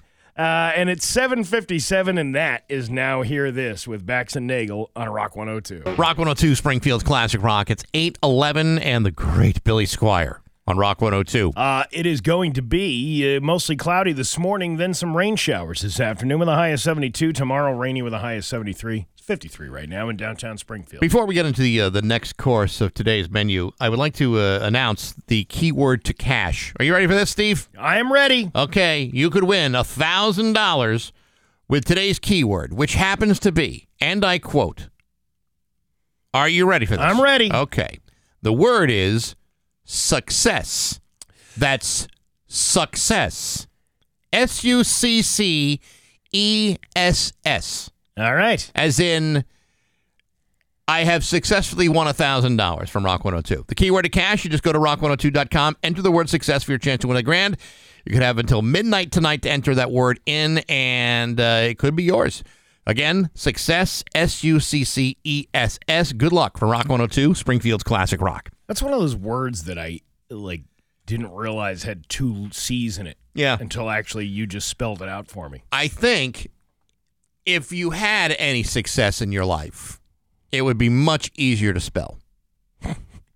Probably. I don't mean that as an insult. I'm talking in general, like anyone trying to figure out how to spell it correctly. I haven't figured that out yet. No, I know, but One day. but I was referring more to to other people. Oh, okay. Yeah, maybe even less down and out than you. I get you. Okay. Hey, guess what we got? What do we got? We got a letter. Letters. Oh, we get letters. We get your letters every day. Mailman, mailman, mail today. Reach right out.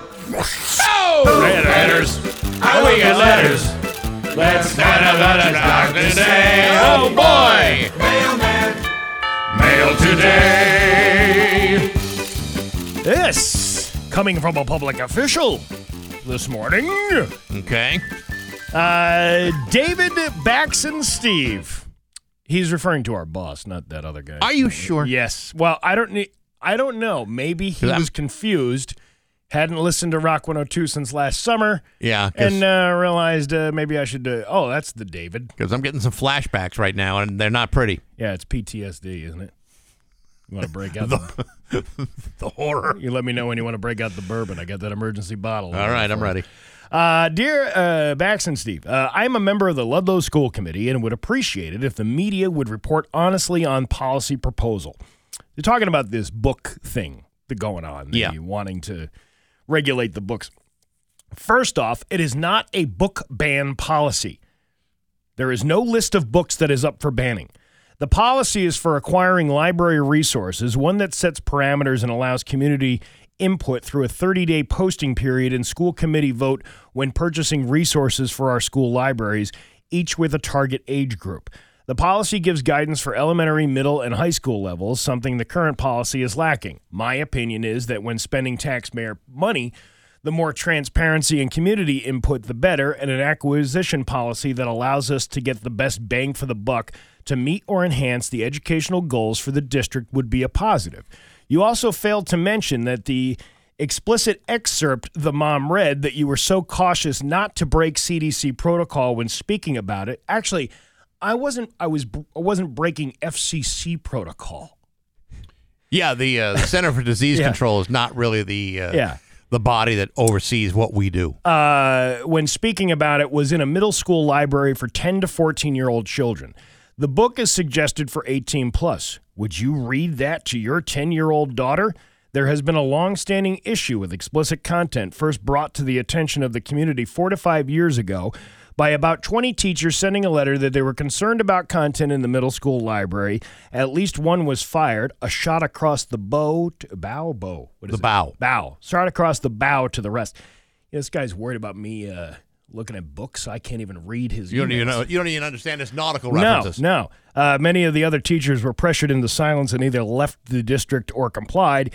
The argument that kids have access through their phones and computers is a stupid one. Why do we have filters on the school internet? Parents can also monitor and filter their kids' internet and phone usage with this same reasoning because kids can buy weed, coke, and meth on the street. We should be handing out that freely to school too? Well, no, that's not the school's job. That's comparing apples to oranges. It is. If parents are in with their kids having access to this explicit material, they can purchase it or go to the public library. We should all be able to agree with common sense and the reason that there should be a line not to be crossed in regards to content accessible to children in the school, but it seems there isn't any wording in the current vague policy or anyone at the ALA or the school administration willing to draw that line. The concerned parents of Ludlow that took up this cause, the teachers were silenced, have always had the same focus.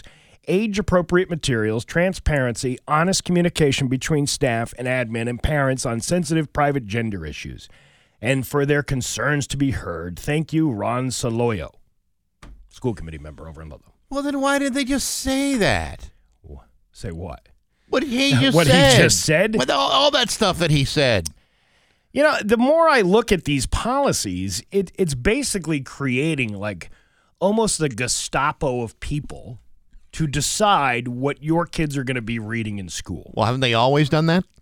Yes. I mean, that's kind of been the school's job is to determine what your kid should be reading. But what he's taking issue with is the content of some of these books. Now, I'll say it again. Is the Holy Bible available at the school? Actually, as I read this email yesterday, and I read it through because I was kind of I was interested in what the point he was going to make. I can understand what they're talking about. That it's not necessarily here's a stack of books and they're saying that's good. No, that's not good, or that's acceptable. This one isn't. What they're saying is as they try to refurbish the inventory of books in age appropriate libraries, they want to be able to have everybody participate in that decision. So, like for example, you wouldn't have because there's 4 school libraries in the town of Ludlow. You wouldn't necessarily have the books that you would find at the high school at the elementary school. So they're determining which books should go where and which books should not go somewhere. They don't do that now? They don't what they're trying to do is establish some parameters. And I understand what he's trying to say. We were not the ones who just came up with the idea of a book ban. Well, it's not a ban. I know that. Yeah. That's what I'm saying. Yeah. We weren't the ones to use that specific language first. Gotcha.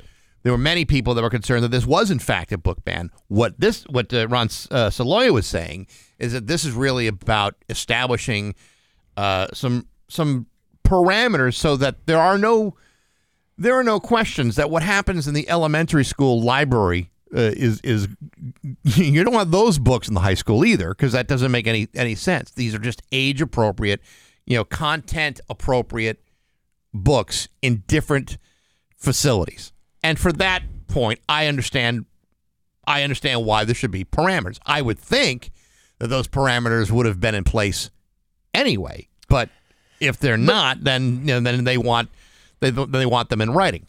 But the only thing that gets me about this is that now you have this ability to say, okay, we're going to take these, we're going to have people look at them, and then if people complain about them, then we'll take them off the list. That's kind of how I'm reading this, right? Is that am I understanding it that way? Like the public is going to have a... I think what will happen is that they will be having that discussion in further school committee meetings about what books are appropriate for the library and which ones may be appropriate for a curriculum. But how much of this is really a problem? Well, the thing is, who is really being? Is there instances of children being tainted and morally deconstructed by the books that are available at this school? I don't know specifically whether there was an incident in the Ludlow library system or in the schools. I do know that in some school systems, and it's not just Ludlow, it's a lot of them, if a parent complains to the school committee about a particular book that their kid has to read, and that parent is not just satisfied with an apology and threatens some sort of action, school committees have a tendency to jump immediately, because the last thing a school committee or a school administration wants to deal with is an angry parent. That's one thing that they do not like to deal with. And if lawsuits and lawyers get involved or advocates get involved or whatever it may be, schools have a tendency to try to make accommodations. Because they feel like they have no other choice. The only thing, though, is like once you start nitpicking which books are allowed and which books aren't, then you're now taking. Yeah, but that's not what they're saying here. That's not what they're saying. What they're saying is we've got 4 libraries. Each one serves a different.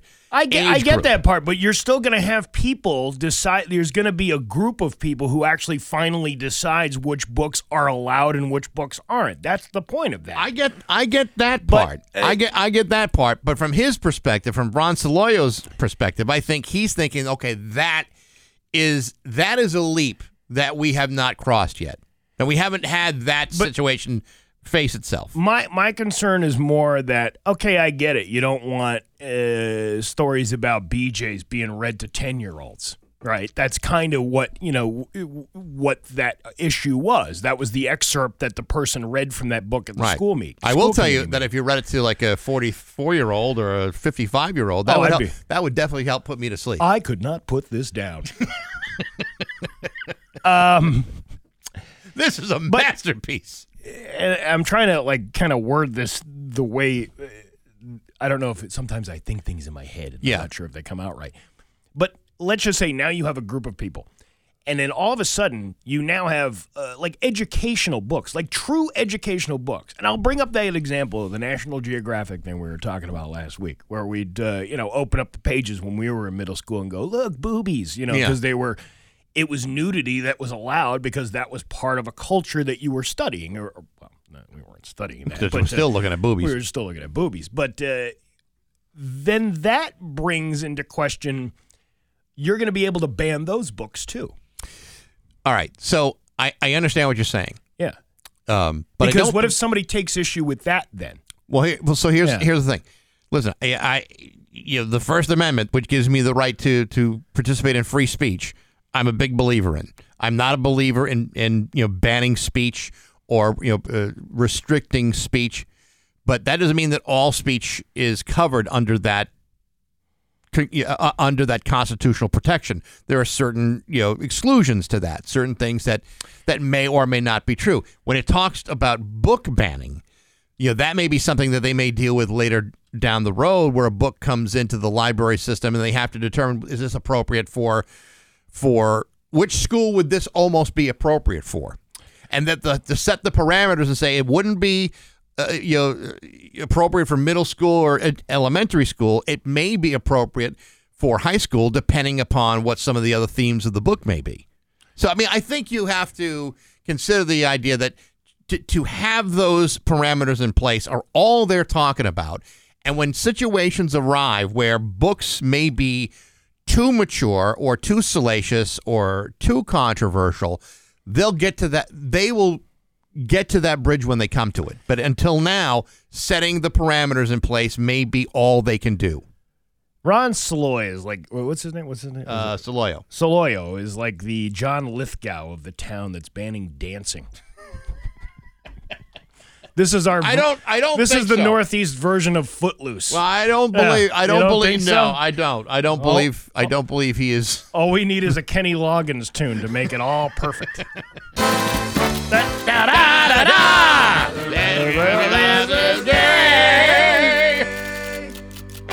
Success. It's 8:25 on Rock 102. It's 8:27 with Bax and Nagle on Rock 102.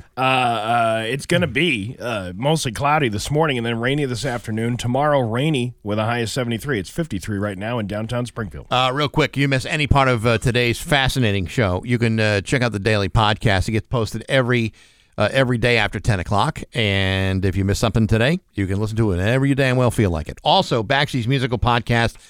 I'm really excited about this one. We're going to talk. I talked to guitar legend Carlos Alomar. This is a guy who, from 1974 to 2003, was the longest-serving member of David Bowie's band. He was the musical director for David Bowie. An enormously talented guy, and his resume is amazing. He's played on more than 30 gold or platinum albums, played with everybody from James Brown to Bruce Springsteen to Duran Duran to Alicia Keys, Luther Vandross, The Pretenders. It goes on forever. It's a really cool interview, and it's available wherever you find podcasts, and brought to you by Z&M Home Buyers. Carlos Alomar on Baxy's musical podcast. That sounds pretty damn cool. It's one of the best I've had, without question. Oh, really good one. All right. I might just sell on that just to get people to listen.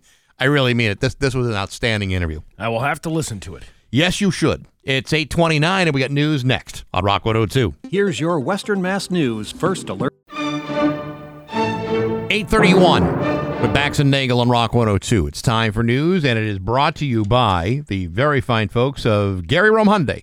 Go to Gary Rome Hyundai today. Get 0% financing on select models. Here's local radio icon Steve Nagle. Thanks, Bax. An Amherst family has been left to assess the damage and pick up the pieces after a fire Friday destroyed their dairy barn. Friday was another typical day for Michael at J&J Farms in Amherst when the weather took a drastic turn.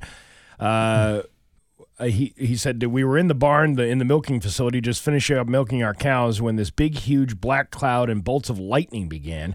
Lightning hit the 100-year-old farm and destroyed barns and damaged a house on the property. Fire officials said it took hours to battle the flames. Thankfully, there were no injuries and the animals are safe. He also explained, not in my wildest dreams this would ever happen. Hundreds of acres surrounding me and lightning had to hit the barn. You know what? You can see it takes everything. Farmers have it rough enough. Yeah. I mean, it's hard enough to be a farmer, even a successful farmer. Is a lot of work and a difficult, a difficult job, and then to have it all kind of gone away because Mother Nature, smacked you with a bolt of lightning. That's awful. What an awful thing to have happen. The family is grateful for the community support as a GoFundMe has been set up to help pay for the damages caused. Farms have also helped by taking in their cows. Oh, it's the cow share program. If you had a neighbor, said, Steve, I just had a terrible human tragedy. My property is destroyed. Would you take my cow? Would you take the cow? Of course I'd take the cow. I'd take the cow. You'd have to tell me how to take care of it, though. I don't know how to take care of a cow. Well, I mean, I would make it like a house cow. I know you feed the dog twice a day and water it. But I think there's a little more that goes into taking care of a cow than, like a cat or a dog or even a hamster. What a cow really wants is to eat grass all day. And if a cow, wanted to eat my lawn, I could save a fortune. And, I don't think they eat that grass, do they? Sure they do. They love grass. Grass-fed beef is the best beef. Grass-fed dairy. Good dairy. Where did you get all this bovine knowledge? Steve, I know quite a lot about cows and how they are. In the town of Rehoboth, we had more than our share of cows around town. Well, I grew up in a very rural area in upstate New York, and there was lots of cows around there, but I don't know the workings of the dairy cow. Steve, there's some days I'd walk around town, on the bus. I just open the window and get a good fresh breath of dairy air. Ooh, I like that. Dairy air. Yeah. My only experience with the dairy farming was a girl I was friends with in high school. Her family owned this dairy farm. And I remember being there one day on like a Friday afternoon, and the mascot guy shows up. You know what the mascot guy is? No. It's the bull semen guy. Oh, mascot. Yeah. Yes, right. Yeah. And I got to see how that whole process works. That really damaged me as a 17-year-old boy. Well, I mean, honestly, someone's got to collect that stuff. Somebody's got to put it in there too. Yes, I mean it's not a glamorous industry to own cows. And you wear like half a hazmat suit while you're putting it in there. Because it gets a little messy. One of my best friends from high school had cows. Yeah. And you reminded me about the mascot. I actually forgot. Because when you say mascot guy, I'm thinking what Boomer from the Thunderbirds was there. I mean, that's what I was thinking. Yeah. But yes, I remember there were some things where much like a magic show. Yeah. My friend's dad's arm would completely disappear near the cow. Right. It's frightening stuff if you have to manipulate the cow's stomach chambers. Sometimes they get all twisty, and it ain't pretty. It's disgusting. It is. It is not. It's probably one of the grossest things I've ever seen done. But completely necessary. That's the thing. That's how you make more dairy cows. That's how you do it. Now let's back it up. Beep, beep, beep. Right? Beep, beep, beep. Whatever. It would go back where the mascot came from. Yeah. I bet you that farm is a whole lot of fun, huh? Theoretically, sure. Was that H.J. Farms? Yeah, well, I guess you could say that. And yeah. is it like, when you walk into the barn, is it just like a bunch of stalls, or is there like disco lights and smooth music to get you in the mood because you know that this bull is going to have the time of his life for the next 12 hours? I think what you do is you dim the lights in the barn, put on some romantic music, Johnny Mathis perhaps, and then you slowly sweet talk the cow and, say, listen, I've always found you attractive, but I want to try something that you might think is a little weird. Yeah. If you follow me on this one. I don't know if I even need a mate right now. I got this. Yeah. Well, I mean, listen, it's a part of dairy farming that is unglamorous and perhaps disgusting. Is it unglamorous? Because this guy seemed to be having a good time, Well, some guys are very good at their jobs, and you find some level of satisfaction in what they do. You don't really want the guy who's way into it. They're like, hey, it's time to inseminate those cows. Oh, baby. Today is my day, my friends. It is springtime. Love is in the air. And I'm going to put it in the dairy. You know what I'm saying, baby? Yeah. Oh, Bossy's going to feel a surprise today. She is. But the tragedy is the barn burned down. The barn burned down, and there's a good GoFundMe going on, and I think you should donate to it. Here we are cracking wise, but yet, the bottom line is a terrible situation. Listen, even after tragedy, laughter is always the best medicine. Yes, I totally agree. You don't think anybody's listening up there at that farm going, you know what? Well, not anymore. Out of all this tragedy, hey, you know what? They got some pretty good jokes on that show. We've been crying for 3 straight days, but the Bax and Nagle show made us smirk for half a second. Thank you, Bax and Nagle. You're welcome. The Russell Montgomery Police Department is reminding residents to lock their cars after several break-ins were reported. According to the Russell Montgomery Police Department, several cars have been broken into overnight in the Westfield-Russell area. Wouldn't the Westfield Police be involved in that then? Mm-hmm. Then it would be the Westfield-Russell Montgomery Police. This serves as a reminder to make sure your doors are locked. It is asked that if you believe your vehicle was entered, report it, even if you don't see anything missing. It helps police for tracking purposes or if something is noticed missing at a later time. If you have any home surveillance systems, check them and let police know if you have any footage. So it's hitting the hill towns now, I too. guess so. Scary. Small town America. Yeah, I know.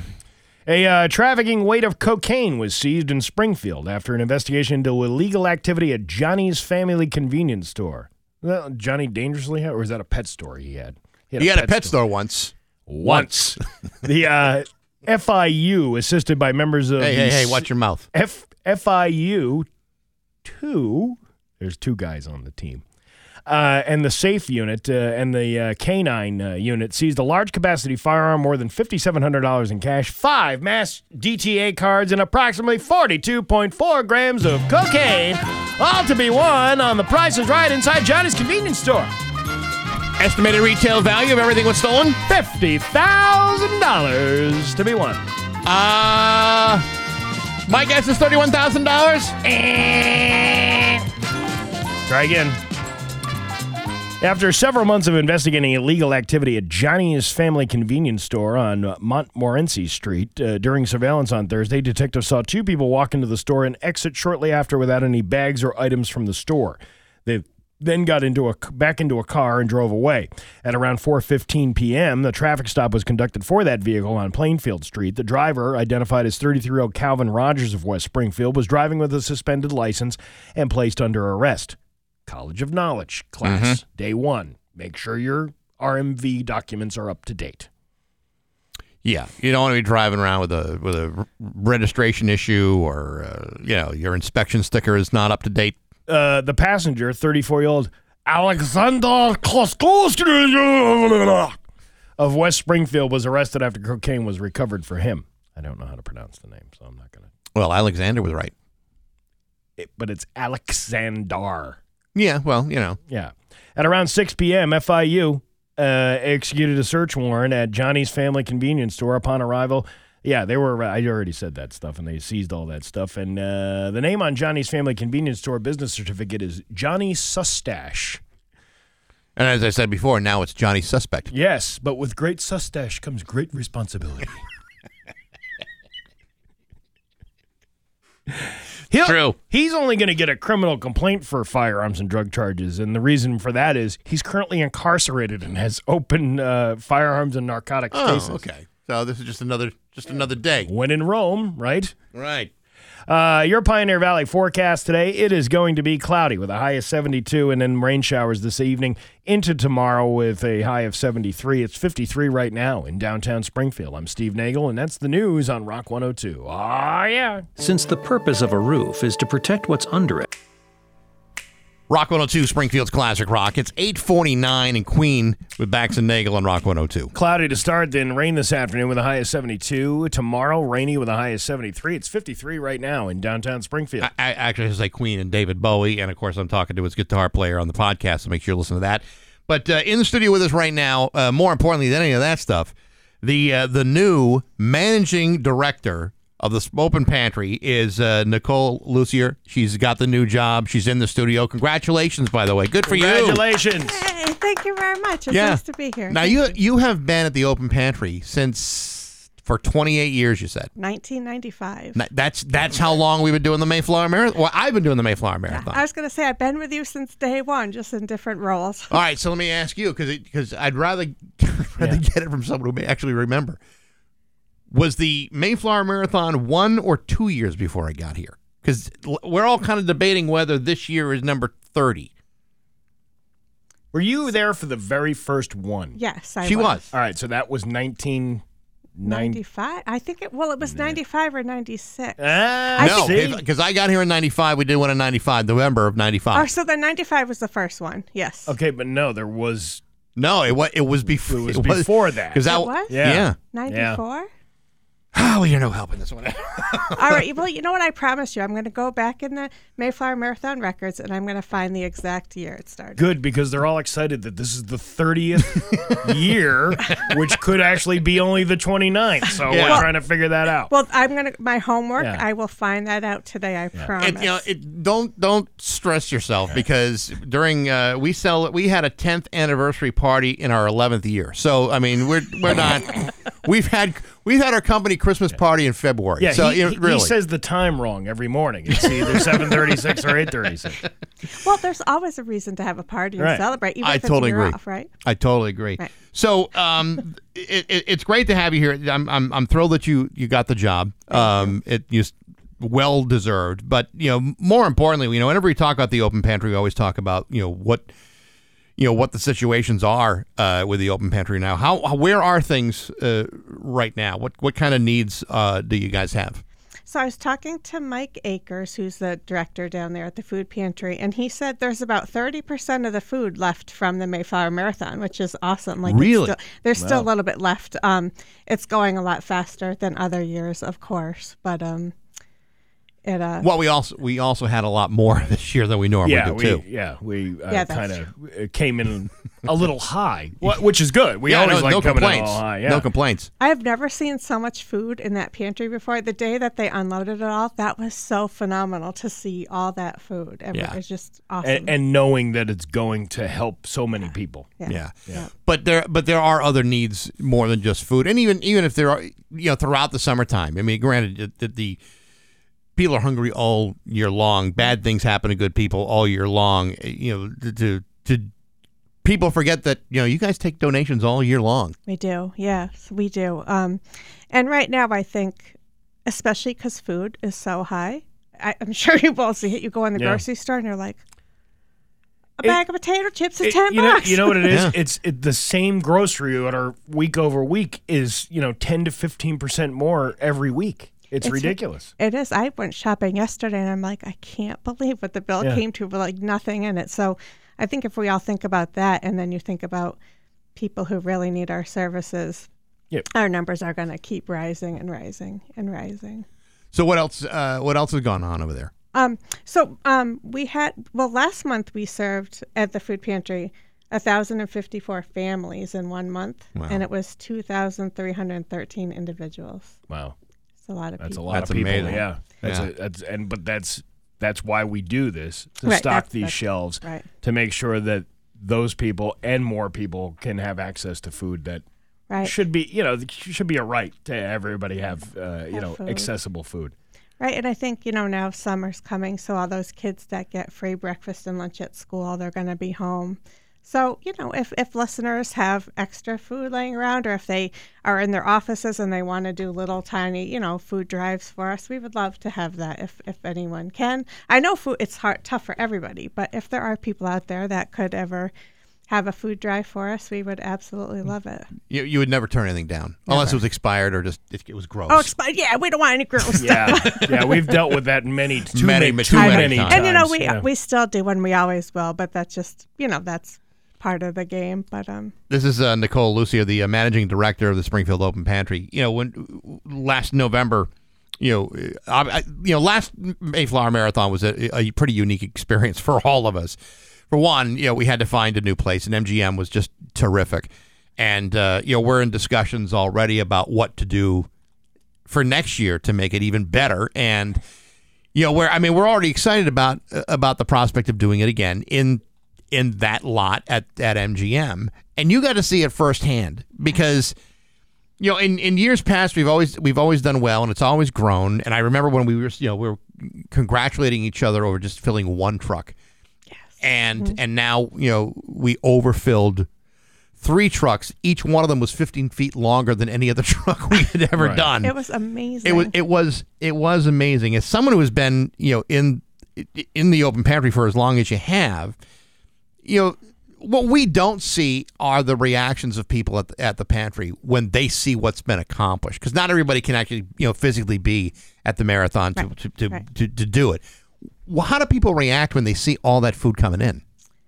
The staff there are overly joyed because the worst part of their job would have to be to tell someone, oh, we don't have macaroni and cheese today. We don't have beans. We don't have whatever you need. So when all that food came in, the staff that worked there they had tears. They were just so happy to know that they can give the people what they need who are at their who are just really need it and have no other options at that time. There's a lot of other stuff that the open pantry services do. Tell us a little bit about what's going on at this time of year. So for the past 27 years, I've run the open pantry. It's a residential program for teenage mothers and their children.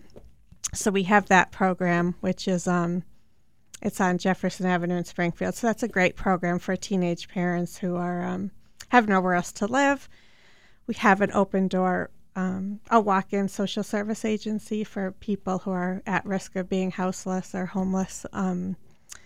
We have a low threshold program, which helps people get off the street who are homeless. We're doing a lot of work with helping them get off the street and house them where they're at, taking them where they're at and how they are, and working with them to get their life better. And are you working with other agencies too in conjunction with, trying to get these folks help? Yeah, we always cross-pollinate, as one of our staff says. And then we also have our soup kitchen, with Loaves and Fishes, which serves 7 meals a day. 7 days a week. They serve lunch and dinner 7 days a week. I was going to say 7 meals a day. That's going to kill all that intermittent fasting some people do. Yeah. But all of these services there's a constant need for it and constant need for donations. Absolutely. And again, you can make a donation by physically dropping off things, or you can make a monetary donation too. Absolutely. We'll take either. We love either. There you go. You can also check out openpantry.org to find out everything that the Open Pantry does. Yes. Nicole, it's great to see you. Thank you very much. Congratulations. Thank you. Nicole Lucy from the Open Pantry. It's 8:58 with Bax and Nagle on Rock 102. Want to know what